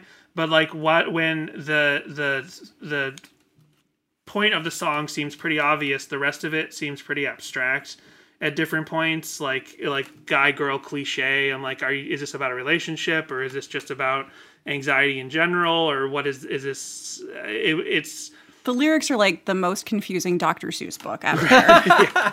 Well, one might posit Oh, that you are overthinking it. oh, there you go. Yeah, exactly. No, I 100% get that. This is one of those songs that I feel like I don't love, but I find it gets stuck in my head a lot. yes, absolutely. Like It's this an is one of earworm. those that like I don't think about, and then like this past week after I listened to the record the first time, like 3 days later, I woke up and was just like doing stuff around the house, and I found myself singing Overthinking. I think that melody is simple and infectious. Yep. Da, da, da, da, da, da, da. It's just very like easy to pop into your head. Yeah. It's accessible, which I think that's the brilliance of it. But also, yes, it could drop from the record track list, and you wouldn't really miss all that much. But I agree, lyrically, it's like, I don't know, it's a little kind of like drama. Like, it's kind of preachy. It's like, well, you're not the girl for me, so poo-poo. Yeah. Yeah, we couldn't figure out what that part meant. If it had to do with like that, if it's you're not the girl for me, or in what context. Like, we couldn't break the narrative of these lyrics when we talked about it on the podcast. Yeah. Yeah. It does kind of waver between the like overly dramatic and overly abstract, like you said, Danny. Which fits in with the Maid discography as well. Yeah, true. Yeah. That's a good point. I think that's why I liked it. I like it better as a May song in my head. Anyway, let's move on to track number 10, I Am Understood. You are, Kylan, I promise. Talk to you, to hold a conversation with the only one who sees This may be my least favorite song on the record. Wow. Oh, really? Why is Yeah. that? Well, lyrically, kind of over it. And the swing time chorus throws me for a loop every single time. So here's my thing. They do something similar. I like the musical change, but they do something similar on Jefferson Airplane, and I think it's more successful. This feels like almost like a first draft musically of Jefferson Airplane. What is Like that they face? took that idea and they're like, oh, we could do this better for Jefferson Airplane. Yes, exactly. Okay. Sorry, I'm over here making faces at Kylan. You are making faces. What's up? What's up with the faces?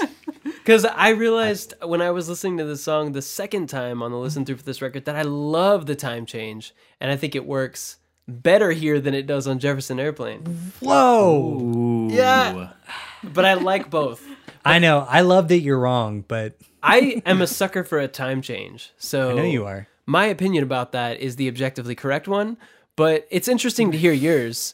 I just think this song is like it's like 3 songs baked into one. Exactly. And it's too many songs. That's into how one. I write songs, is like Yeah. 3 Well, songs baked into one. I know that. So I'm showing my hand as that's what I value. But I don't know. We're obviously at a standstill. So Danny and Jess, we need help. someone to cut through this bullshit. I don't think we did this song, and I don't Yeah. think I noticed any time change, but we definitely I noticed I'm like the Got style the- changes kind Yeah. of a few times throughout this, and I'm not a fan of that. It also sounds a lot like Suzanne by Weezer, and I can't not hear it. So the yeah, end credits to Mallrats. Yeah. Yeah. Oh my God. Yeah. yeah. Interesting. That's what I'm here for. I'm here for those references. That's awesome. I did not that's even good. catch that. That's really good. What's that song's release year? Does that predate this? Yeah, 95, yeah, because it was yeah, on the Mallrats Mallrats was- soundtrack, which Yeah. is 95. Oh, right. Oh, wow. So right. that was like Blue Album. Early. Yeah. Okay. And Yeah. Reliant Wow. K is a Weezer fan. They are Oh, fans completely. of Weezer. Yeah, they're entirely Yeah. into Yeah, this. they covered him. Yeah. So yeah. 100%. See, I was of the demographic of kiddos that, like, if I had brought a Weezer CD into my house, I would have probably been kicked out of the house.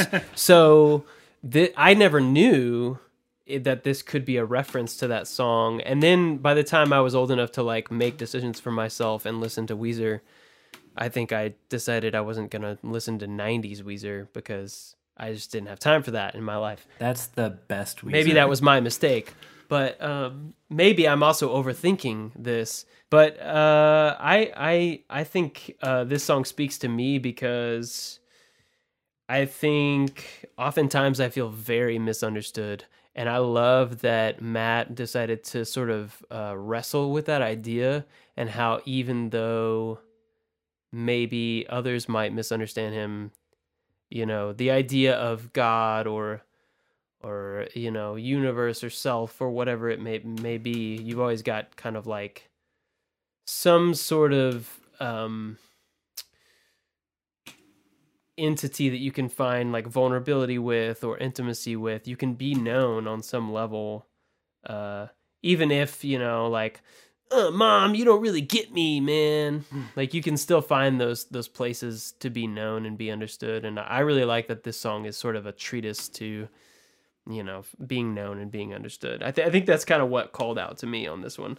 It was less about although I do, like I said, I like the time change. I like that it's got a lot of variety in the song, but I think it was more the lyrical themes in this one that really resonated with me.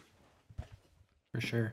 Well, I think this is the one that sounds like Dave is singing like that first verse, right? Oh, I think we did talk about that. Yeah. Okay. Okay. Yeah. Because this is the one I noticed his voice being different, that it wasn't Thiessen on this one. So but Kylan could be right about trademark as well. Is that just on And the then first verse?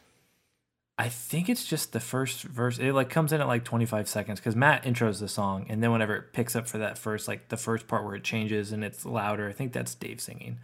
But then later, I don't think it is, but maybe it is.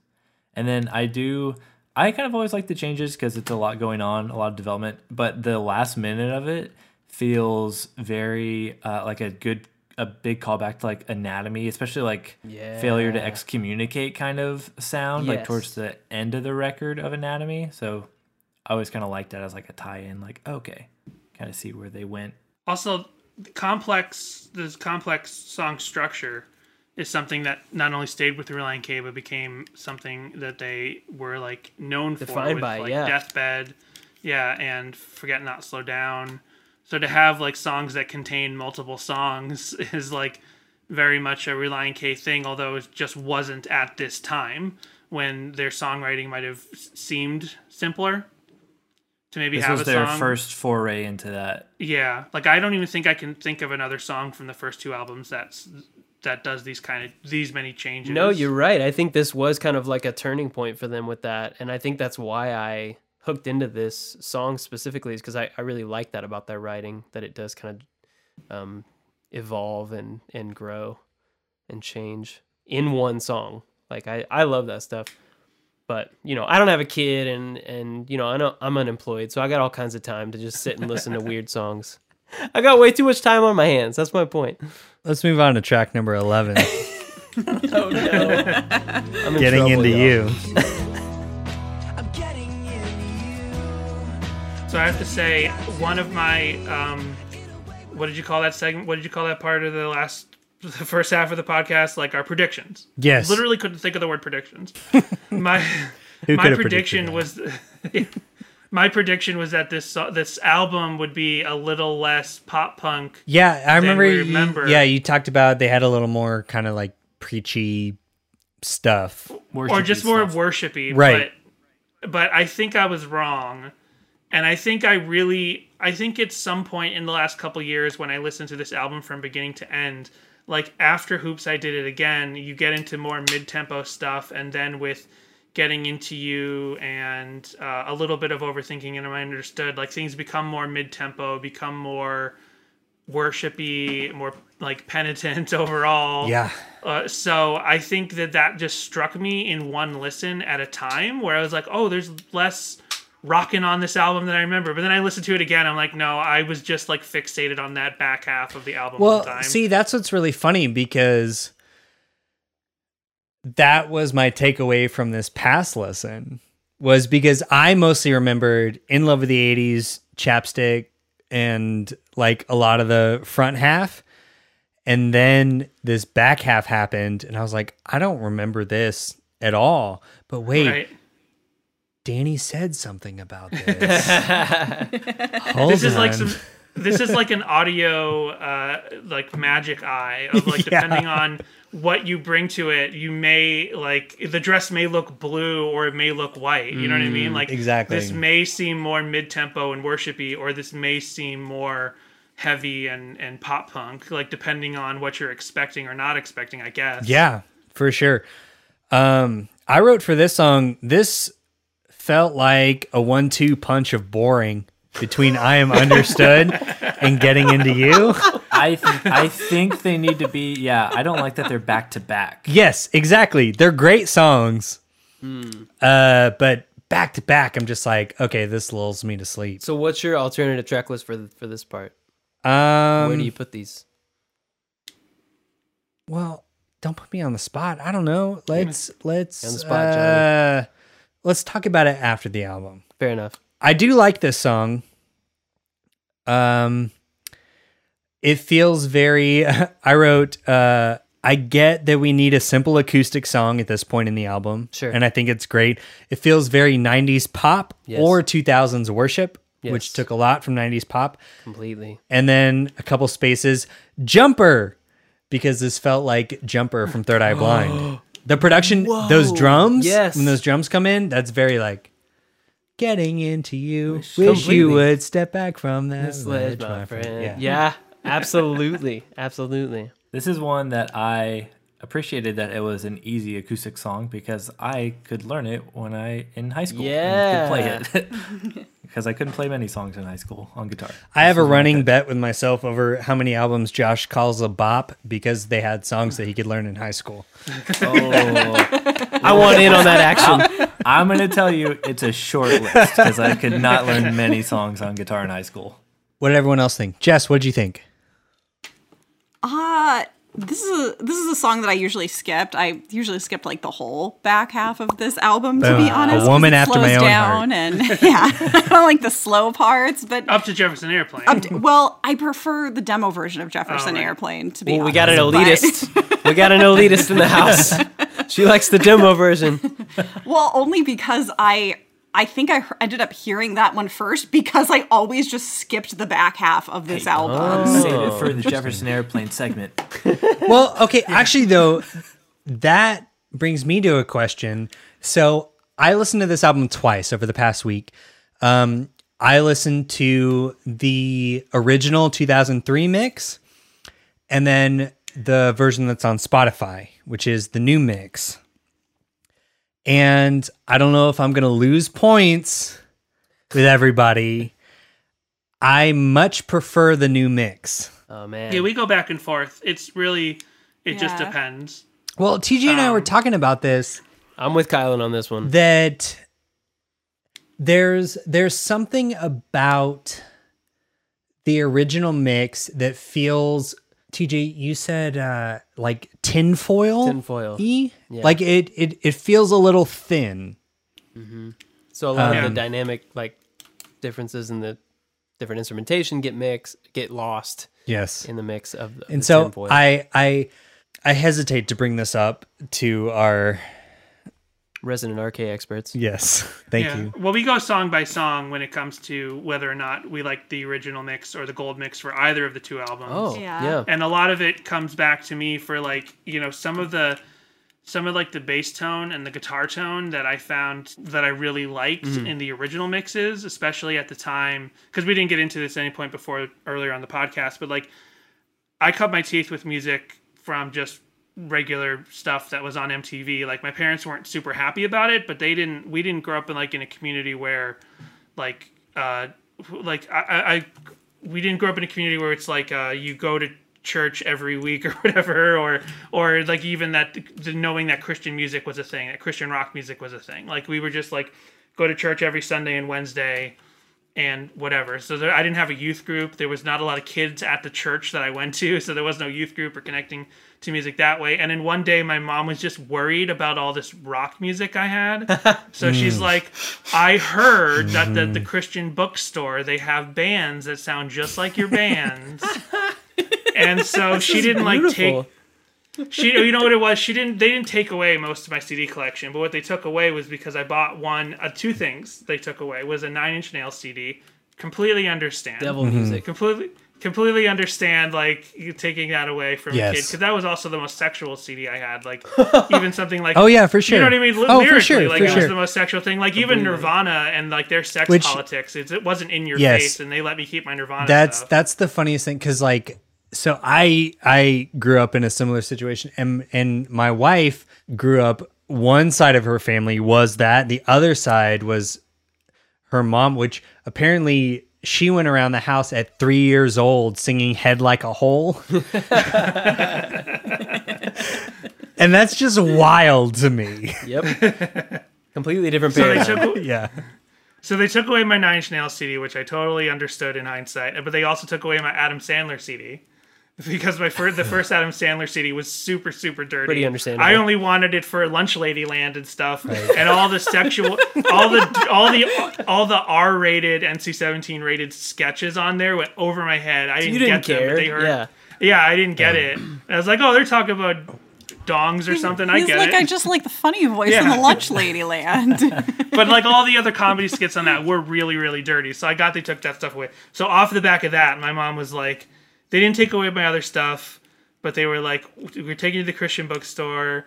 Buy whatever you want. We'll buy you whatever you want. So that's how I got into Christian music. So since I had already been like aware of like pop punk and skate punk and stuff, sort of the rawness of, that's why I got into all this. The rawness of the original mixes was appealing to me Right. because it reminded me of mid 90s pop punk before everything got super polished. Right. Post Blink 182, because it was like Blink 182 working with Jerry Finn that really like made pop punk this like polished Yes. thing that it Yeah. became. Yeah. Well, we talked about that a little bit in terms of like the Christian pop punk with Aaron Sprinkle. Yeah. Who Right. like that was like the later like Tooth and Nail. There was a very polished, very like compressed Refined sound. pop sound that like infiltrated a lot of this like pop punk in the like mid to late 2000s. But yeah, before that it was like a lot Right. more raw. But I feel like that's actually to Reliant K's credit. Like, it's good that that was the direction things went because that's the writing style. Like, Yeah. it's very slick. It's very, lots of the harmonies, like the 3-part harmonies and the different guitar parts and the really complex low end, like the bass and the drums. Like, it needs that really polished production to reveal all of the complexity that's happening in the songwriting. Right. Right. So I think that's why I I, agree, tend yeah. to like the later mix because Yeah. it kind of Yeah. helps put that to the center of the listener.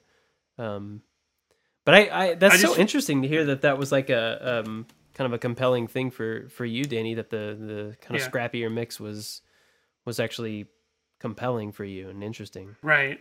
I actually wonder if I don't think I'll ever find the time to do this, but if I went through the second and third album by Reliant K and I made like my perfect set list of it, where I actually pick the gold version of this and then the original mix of that and the gold version of this and the original and then put them in an order, because like there are some songs on there which I think benefit from extra polish, but then there's some other songs that I think Kind of, it for- kind of detracts from the yeah. It's a good point. Because they grew to and they grew in their songwriting style to that point, Right. And really showing off those like Beach Boys and like actually recording in the Capitol Records studio for Forget Not Slow Down for that special thing they did on the DVD that came with that. So like they got there, but to like see their roots and for it to be a little raw around the edges.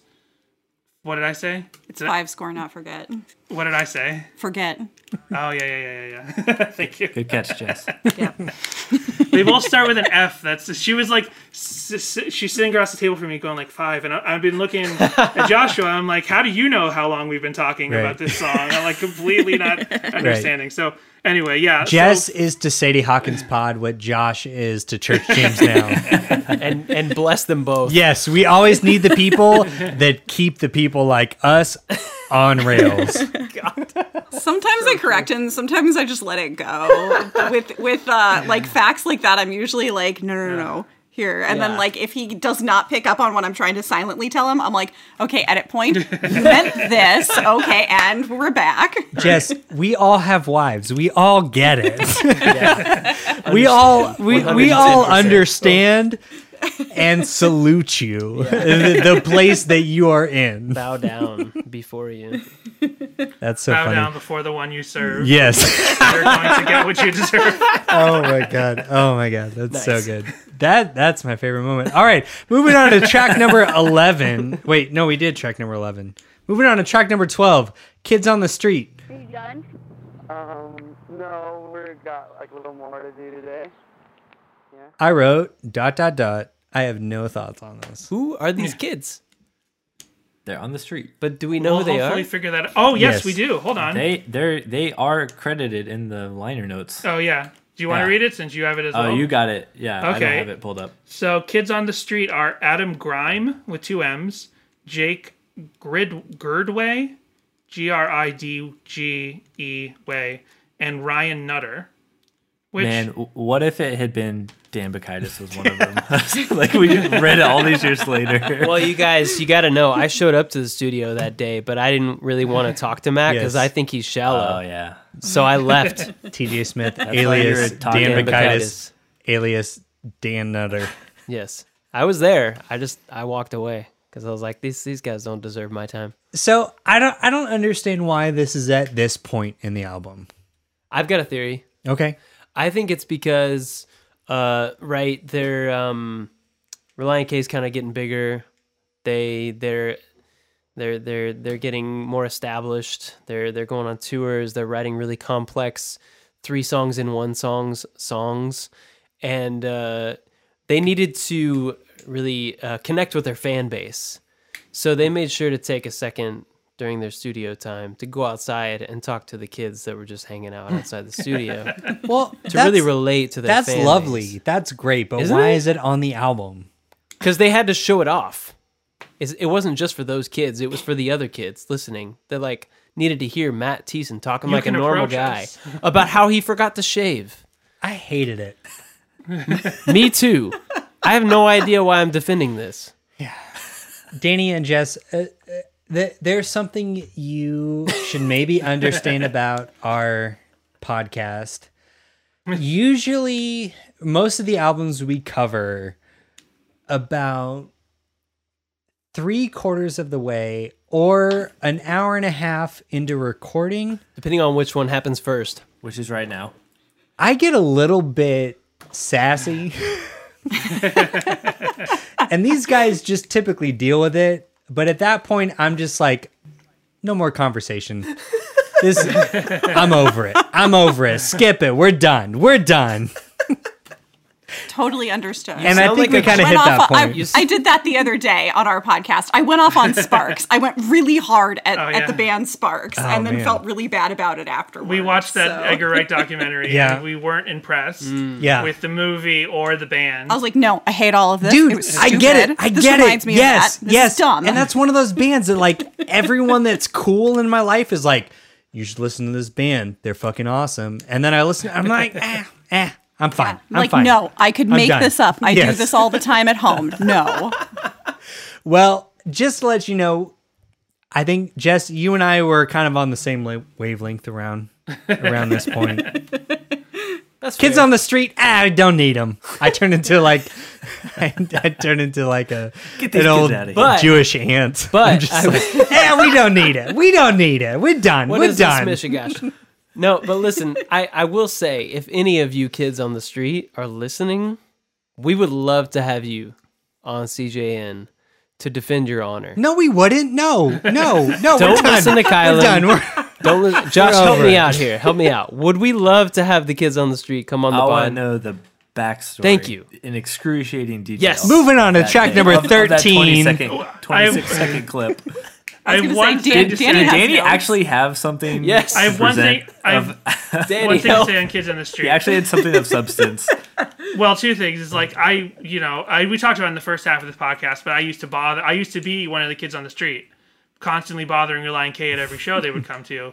So it was interesting to hear this track on this CD, and I'm like, that could have been me. Why didn't they use me? Not really. I wouldn't expect them to use me. I wasn't Ian Canton. But the other thing that I thought is like this is at least like as far as having like an interlude non-song track, this is much more graceful than Breakfast at Timpani's, which is seriously like the stupidest joke interlude track that Relient K ever had. Like it's just so bizarre that they decided to do the Breakfast at Timpani's thing on Anatomy of the Tongue in Cheek. And in here, at least it's just like throwing in a little bit of street audio from a thing, and it's no big deal. Just kind of maybe they needed something to cut up the tone between the 2 songs here, and they decided like we need something, but let's not make something as dumb as Breakfast at Timpani's again. They just wanted something nonsensical before they went into like a nonsensical sort of song. There you go. Yeah. Yeah, that makes Well, sense. Good. I will say, Good point. so based on the albums that we've done, I do like this more than Mrs. Morgan Oh my God, from yeah. Jesus Freak. Easily. It was kind of a similar thing, had that. but they went old rather than young. And it just felt like an old lady complaining. And You just don't want I just any of remembered. it. I don't need it. I don't need it. I don't need it. The Jewish There's one aunt is other- back. We don't She's need it. back. You sound like a John Mulaney bit. I am a John Mulaney. My whole life is a John Mulaney bit. There's another thing I always wondered if this was in reference to. Possibly was that. Are you from? You know Reggie and the Full Effect? Oh, yes. Sure. Have you heard of them? Yeah. Yeah. So those first two Reggie and the Full Effect albums have Drunk Guy at Get Up Kids show. Yes. Like they just had a camera outside a Get Up Kids show and they were talking to a drunk guy and then they just put audio of that in between tracks. So I'm like, is this like the clean version of Drunk Guy at Get Up Yeah, Kids that's show? their version. Yes. Okay. That makes me like it a little more, but it still just feels like, I mean, because this album has 15 tracks. Yeah, and the album's almost an hour long with the hidden space, with the track, the space between the hidden tracks. Yeah. It's 56 minutes. We didn't mention that, but this is a pretty long album True. for pop punk. I just don't need it. Yeah. Okay. Don't need it. Okay, Miss Jewish Aunt. All right. Love you guys. All right, let's move on. Track number 13. Gibberish.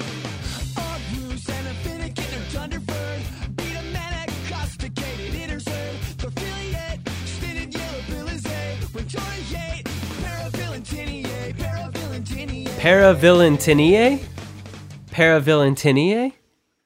This seems like an easy song to write, but I feel like coming up with fake words is probably harder than you would think it would be. I think so. Yeah.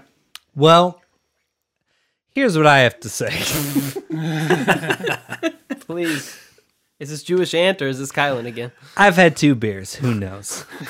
So, you know how I said I Am Understood was probably my least favorite song on the record? I came back around when I heard this. I lied. This is my least favorite song on the record. What?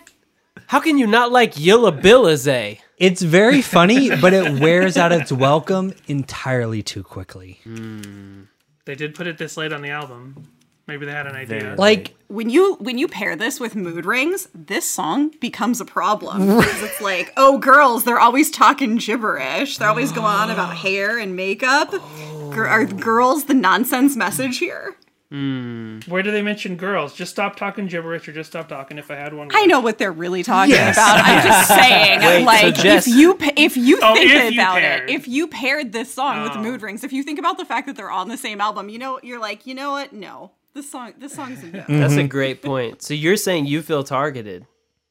Yeah. Man. And it's weird because they put it right after Kids on the Street. So it's like, is this a slap in the face to fans? Like, you kids are always coming up talking to us after the show. Stop talking gibberish and just stop talking. boom, shots fired. I get it. I'm right there with you. Maybe it's... Do you like the song more now, Kyle? No, I like it less. It's the worst. It's the worst. Cut it. Wait. Cut it. We don't need it. We Wait. don't need it. Wait, I've got a theory. What if Dan Bacchitis is actually Matt's ex-girlfriend? And that's what this song is about. That would have been present at the time, Danny, I or guess so. about to happen. Right. I don't think they heard me anyway. What'd you say? I said Katy Perry. Oh, Dan Bacchitis, Oh, Katy yeah, Perry. that's right. Yeah, And then Katie Jessica is Dan reminded me- Bacchitis. That's what I'm saying. That's what I'm saying. Jessica reminded me they were still together. At AKA. This time, so. Ooh, okay. wait, We're what? not together Wait, yet. you didn't know either that? way. No, wait. Hold on. Hold up, I met her. everybody. Hold up. We gotta talk about this. What? Yeah. You don't. Yeah. Okay, well, don't talk to me like I'm an idiot. Like, We're not going to explain it. Dude. Okay. Yeah, Danny, So- you take it away. Take it away. Take it away. So, because Katy Perry was a Christian recording artist. right? originally, She was Katie Hudson. Yes. Right. And she and Matt Thiessen were dating around the time of this album. Guys, holy fuck! What are you talking about? Are you seriously didn't serious? I- Okay, now- That's what I- the one I'm waiting for is written about Katy Perry. Oh my god! I swear I'm not doing a bit right now. This is news to you? This is actually You're blowing my today mind. years old when you found out There's that they were a photos thing. you can find of there's photos you can find of them together. Oh, yeah. There's like, a you know, video of them playing, Right. and Katy Perry dives Cornerstone. into the audience. Oh, yeah. Cornerstone It's 2003. during one of their Yeah, songs. it's bad. This is Yeah. actually blowing my mind. Yeah. When they were, so, when I used to bother Relient K at every single show in the early 2000s, one time at Soulfest, which was the cornerstone of the New England area. Yes.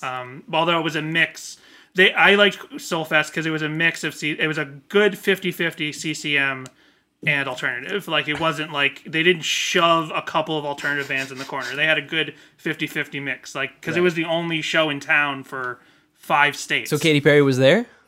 Yeah, well, the thing is, I don't know if Katie Hudson performed that weekend. I'm not entirely sure, but she was just on tour with Relient K. She was with them on the tour. Performing or not, I have no idea, because nobody knew who she was at the time. But one time I'm there at Soulfest, and I go up to someone in the band, and I'm like, nice to see you, blah, blah, blah. I'm like, oh, where's Thiessen? I haven't seen him this weekend yet. And then whoever I was talking to, I think it was Brian or Dave Douglas, they go, you see that girl over there? And then I look, and it's like this girl with like it's Katy Perry with with her original like sort of flat but full hair, like dark hair. He's like, you see that girl? Just keep an eye on her, and Matt will be around her because he never leaves her side. And it was Katy Perry. Yeah, and she then I went up and I talked to her. I was like, Yeah. you're Matt's girlfriend. Hi.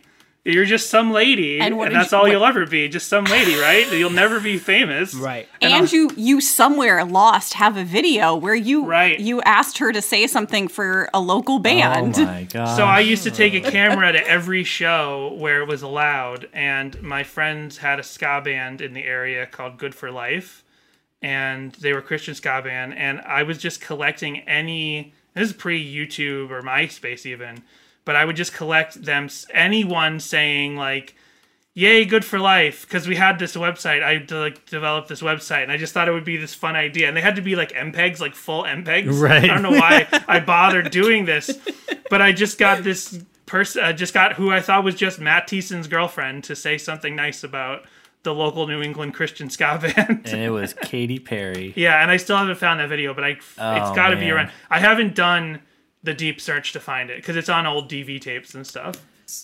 Well, guys, I just have to say it's been a pleasure. I'm done with the podcast. I found out everything I need to know. But we haven't gone from end to end yet, Kylan. That was actually crazy. And this is why I love doing this podcast. I had no idea. You actually learned something. Yeah. My theory is that Wasn't Katy even Perry staged. liked Pig Latin a lot, and Matt was too stupid to pick up on it, and she like talked about him in front of him using Pig Latin, and he got mad and then wrote this song. Well, I do like about this song that they actually spell out all of the gibberish words in the lyric booklet. It's impressive. Mork Swax, Ippen Rebe Yiffabar. Come on. so all I have now to contribute to the rest of this conversation is that my wife is probably going to be very upset with all of you because I learned this from this conversation, and that's probably all I'm going to talk about for the next 3 weeks. I can attest to that. Because, okay, the new season of American Idol just started, and we're weirdly obsessed. And we love Katy Perry. And I'm just, every time she comes on screen, I'm going to be like, She dated hey. Matt Thiessen. But she doesn't know who Matt Thiessen is. So I'm going to be like, hey, you know Relient K? She's going to be like, no. Who? I'm like, okay, remember we listened to this album this last week because I had to do a podcast. Blah, blah, blah, blah. You're cooler than us, so And then you don't know them. I'm going to be like, hey, the lead singer of this band, Katy Perry dated him. What's that Katy Perry song that I'm convinced is about Thiessen? The one that got away. Oh, what? Oh, this makes me so happy. Oh my god. And he's just like full Oh my blown, God. like that song's about Katie. Matt. Oh my He's God. like If you're wrote out all of there. the thing. He's like, it can't be a She coincidence. says Look you're at all of it. downtown Like, in Nashville singing the blues. Yes. Like that's Oh my what God. Thiessen Ooh. does when he's not with He's Relient fanning K. himself. He's like on Guys. Music Row doing his folk music. Kylan is currently fanning himself because he's just so overwhelmed. Oh my god. With this Oh my god, I'm so information. excited. I'm so excited. Oh my The god. Jewish ant All right. returns. We got to move on to track number 14 from end to end. I'm sorry. I know I'm doing a little bit of a bit, but I'm also just I'm very excited by this information. So tell me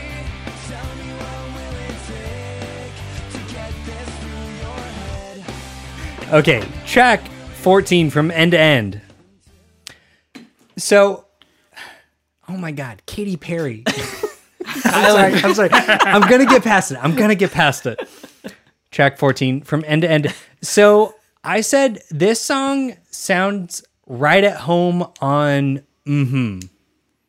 Like, this was the song from this album that I could really see the transition into that sort of like a little bit more piano led, a little like more art like power pop kind of thing. And I loved it. It's also, it has some really hard moments.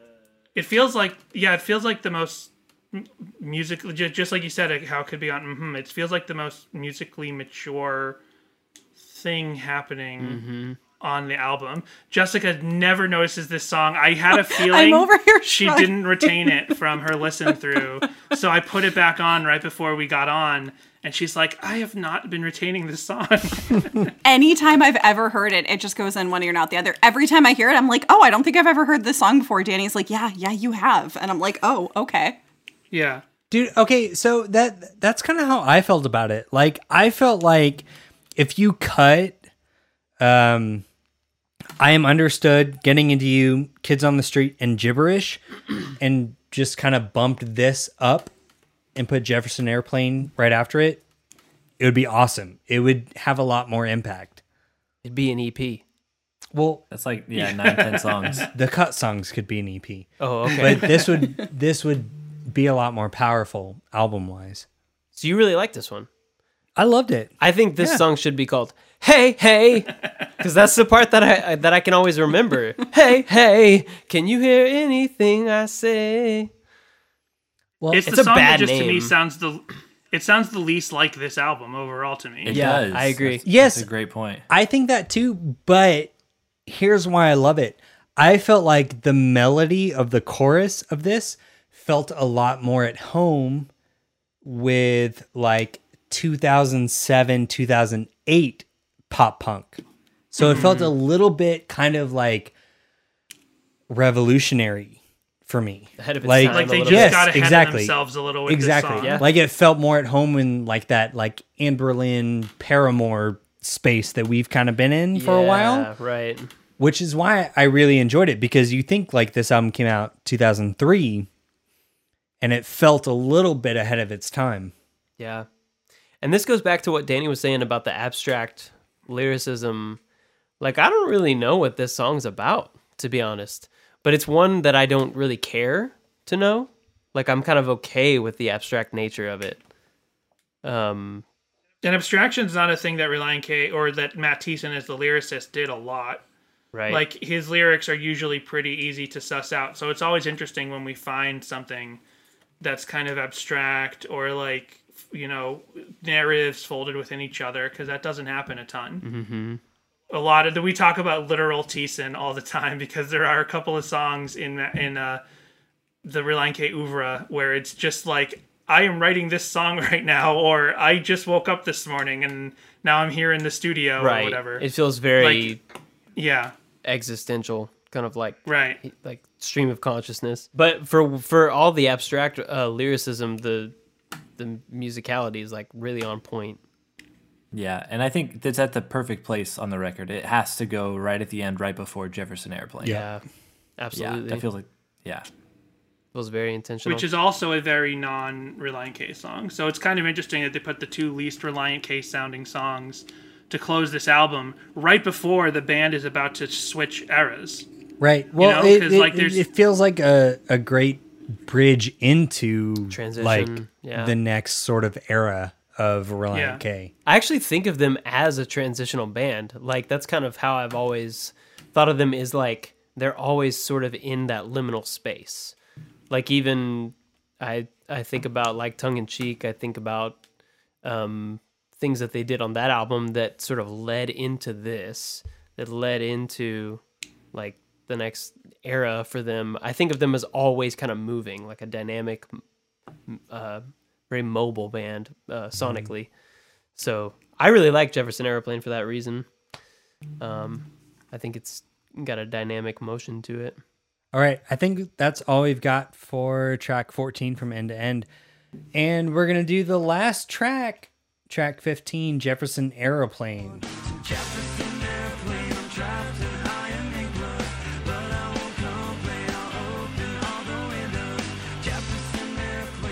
My main takeaway from this song is and we have done this song. I think that this is Matt Thiessen sitting down and saying, I want to write a Page of the Lion song. Oh. That's always been my point of view on this. Wow. And like not That's a good takeaway. as like emotionally stark and devastating as a Page of the Lion song, because that's not within Matt Thiessen to write lyrically, but from the style of instrumentation to the form of the song itself, I think I think he just was like, let me write a Page of the Lion song. Which, and I have actually which era, had Pedro? What's that? Like what album? Or Yeah, era, exactly. Pedro? Well, Because this- what was out then? It would have been the early stuff. It would have been like Control the was first 01 four. already, so yeah. What are you talking about? Like It's Hard to Find a Friend, or Yeah, I'm thinking like Hard to Find a Friend Okay. and Interesting. the other one, the whole EP. okay. Like I think that's like basically what he sat down and said, I want to write something like this. Especially when you listen to the demo. I think the demo has Yes, okay, that completely makes sense to me. yeah. Maybe by this time though he hasn't like fully maybe by this time the whole EP and Hard to Find a Friend have been more influential because they've been around for a couple more years and more seeped into his thought process as far as if he wants to write a Page of the Lion style song Right. as opposed to Control, which Wow, you know, I need yeah. to. And you said you get that more from like the demo version. You said Yeah, definitely okay. from the I demo definitely version. need to listen to the demo version again. Yeah. With that in mind, Yeah, Domo version's definitely better. Yeah.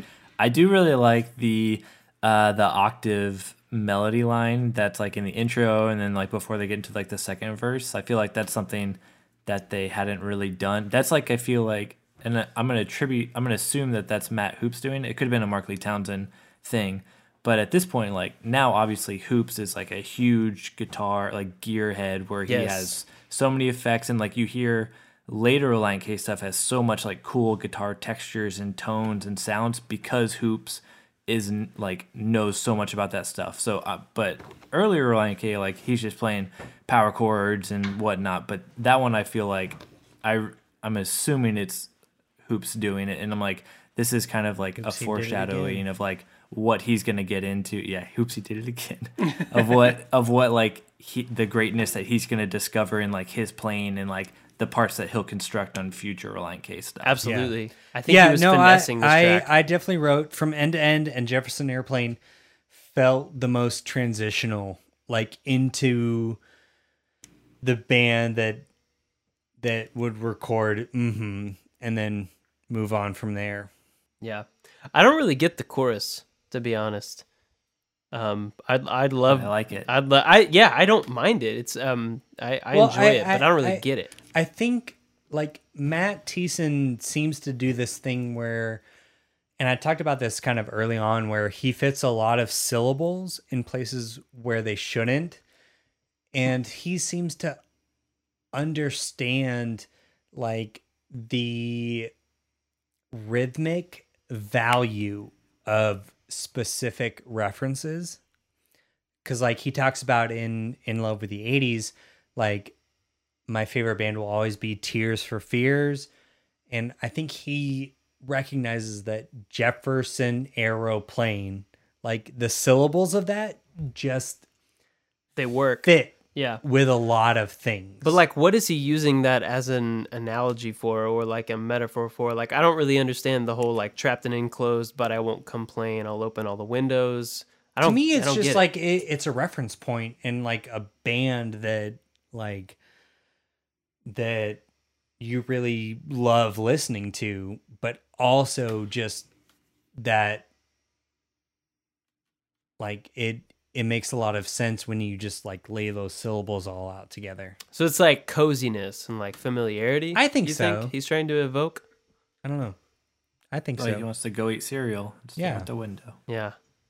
I mean that would make sense. Like sweaters, cereal, like cozy stuff. Fall time, maybe. I can't remember. We did this song, and I don't remember what I tried to make sense of the whole thing. Yeah. I think I've always thought something generally like, Jefferson Airplane is probably music his parents liked, and he likes lots of music from before his time. Even in high school he did. So there's something there maybe about nostalgia and listening to this music from before your time and being maybe wistful, maybe kind of being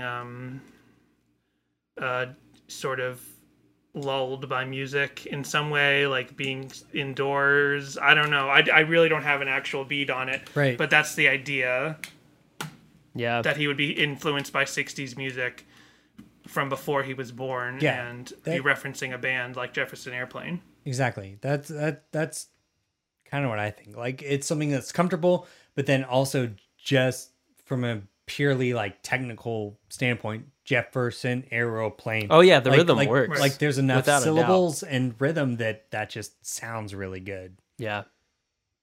Yeah, it kind of creates this feeling of coziness and talking about sweaters and cereal and like familiarity. That makes sense. Well, okay. So here's a question: are we going to talk about the bonus track? I feel like we have to mention it. How could we not?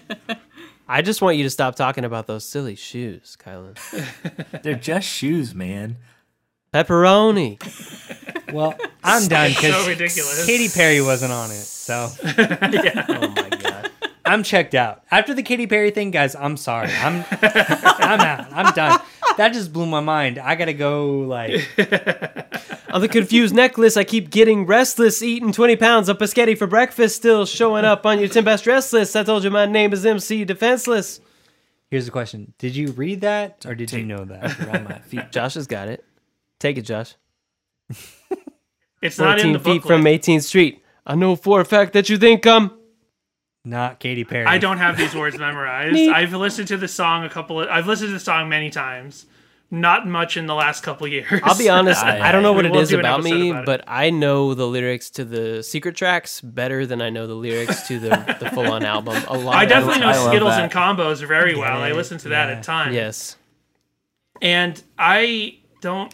I did like. I think doing a fake bad rap is like it's like a thing that everyone has It's to a do pop sometime punk in their rite of life. Passage. Yes. Yes. Absolutely. Not even just a pop punk thing, but I think No, it's like for sure. like a bored teenager thing that you have to do eventually. Jessica has one. I have one.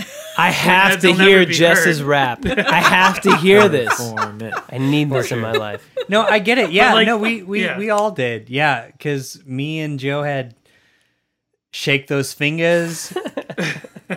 Yeah.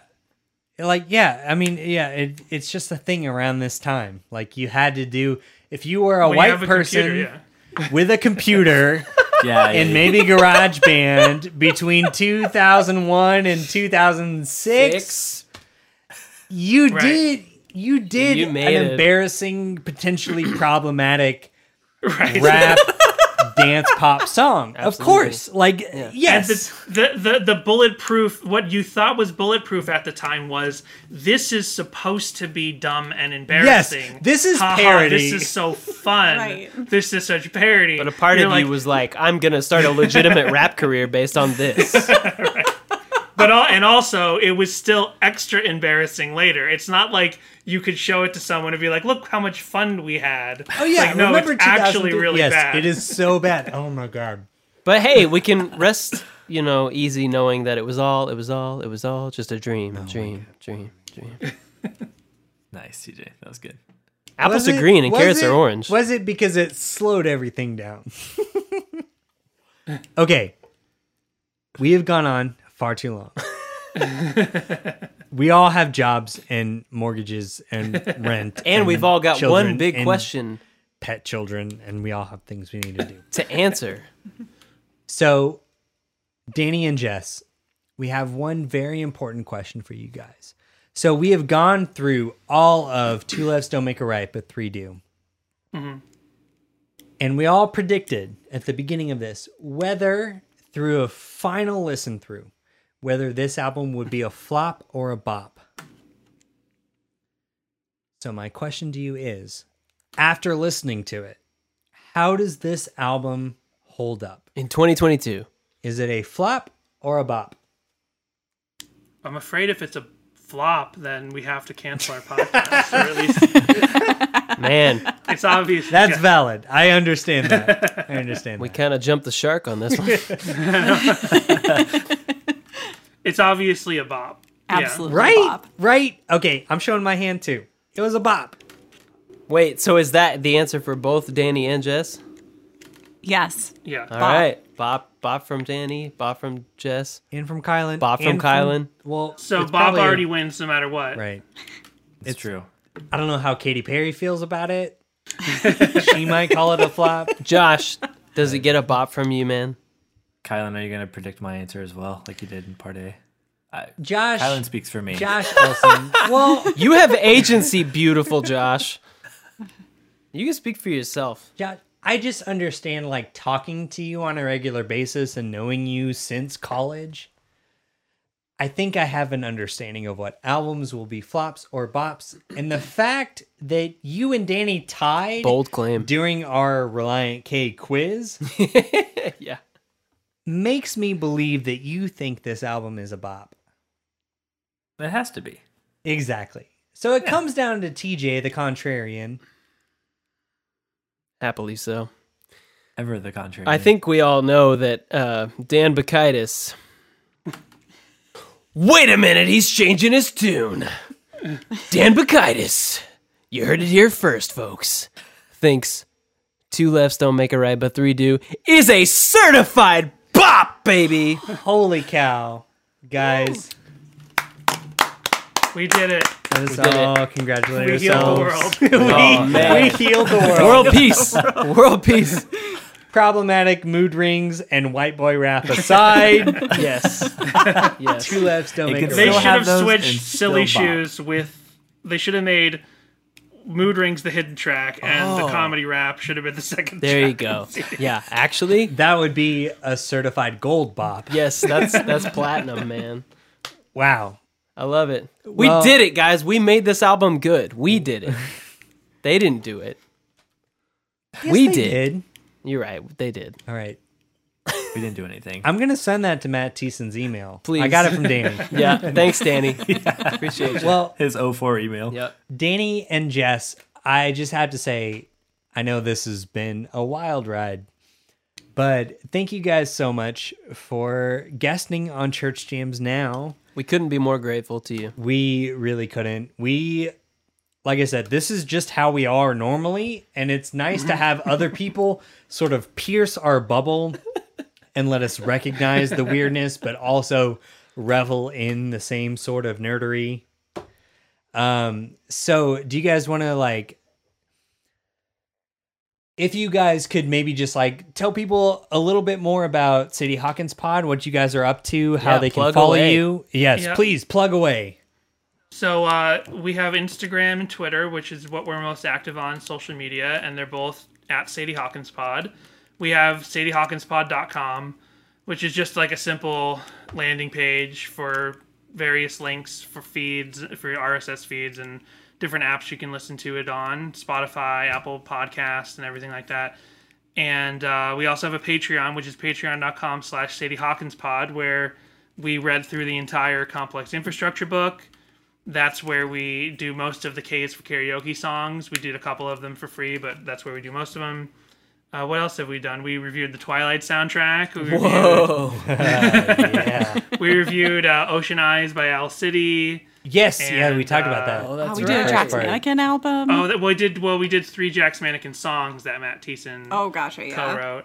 Oh my yeah, gosh. Okay, outside of the podcast, can we just talk about that? Let's just hook up later because I'll just call you guys. I just want to talk about Jack's Mannequin all the time. So, I can send you that's this perfect. He episode for does. free if you Oh, like.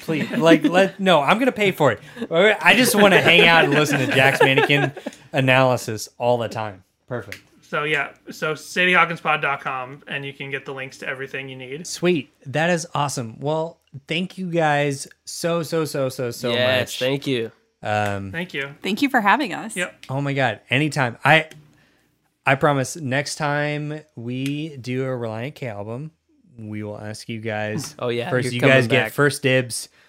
Also, if there's anything else, we might cover Katie Hudson's first album. Oh, we did that as well on Patreon. Okay. Yes. Well, people can you find that on should. Patreon. I mean, So- I can tell you right now if it's a flop or a flop. I don't need you to. Don't give it away. Don't give it away.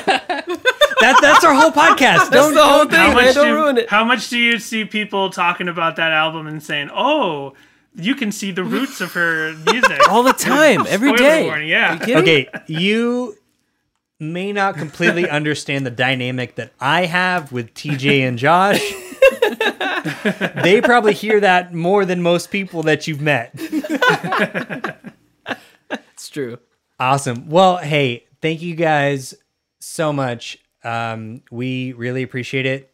Jammers, thanks for hanging out and enjoying. 2 lefts don't make a right, but 3 do. With Sadie Hawkins. Our review.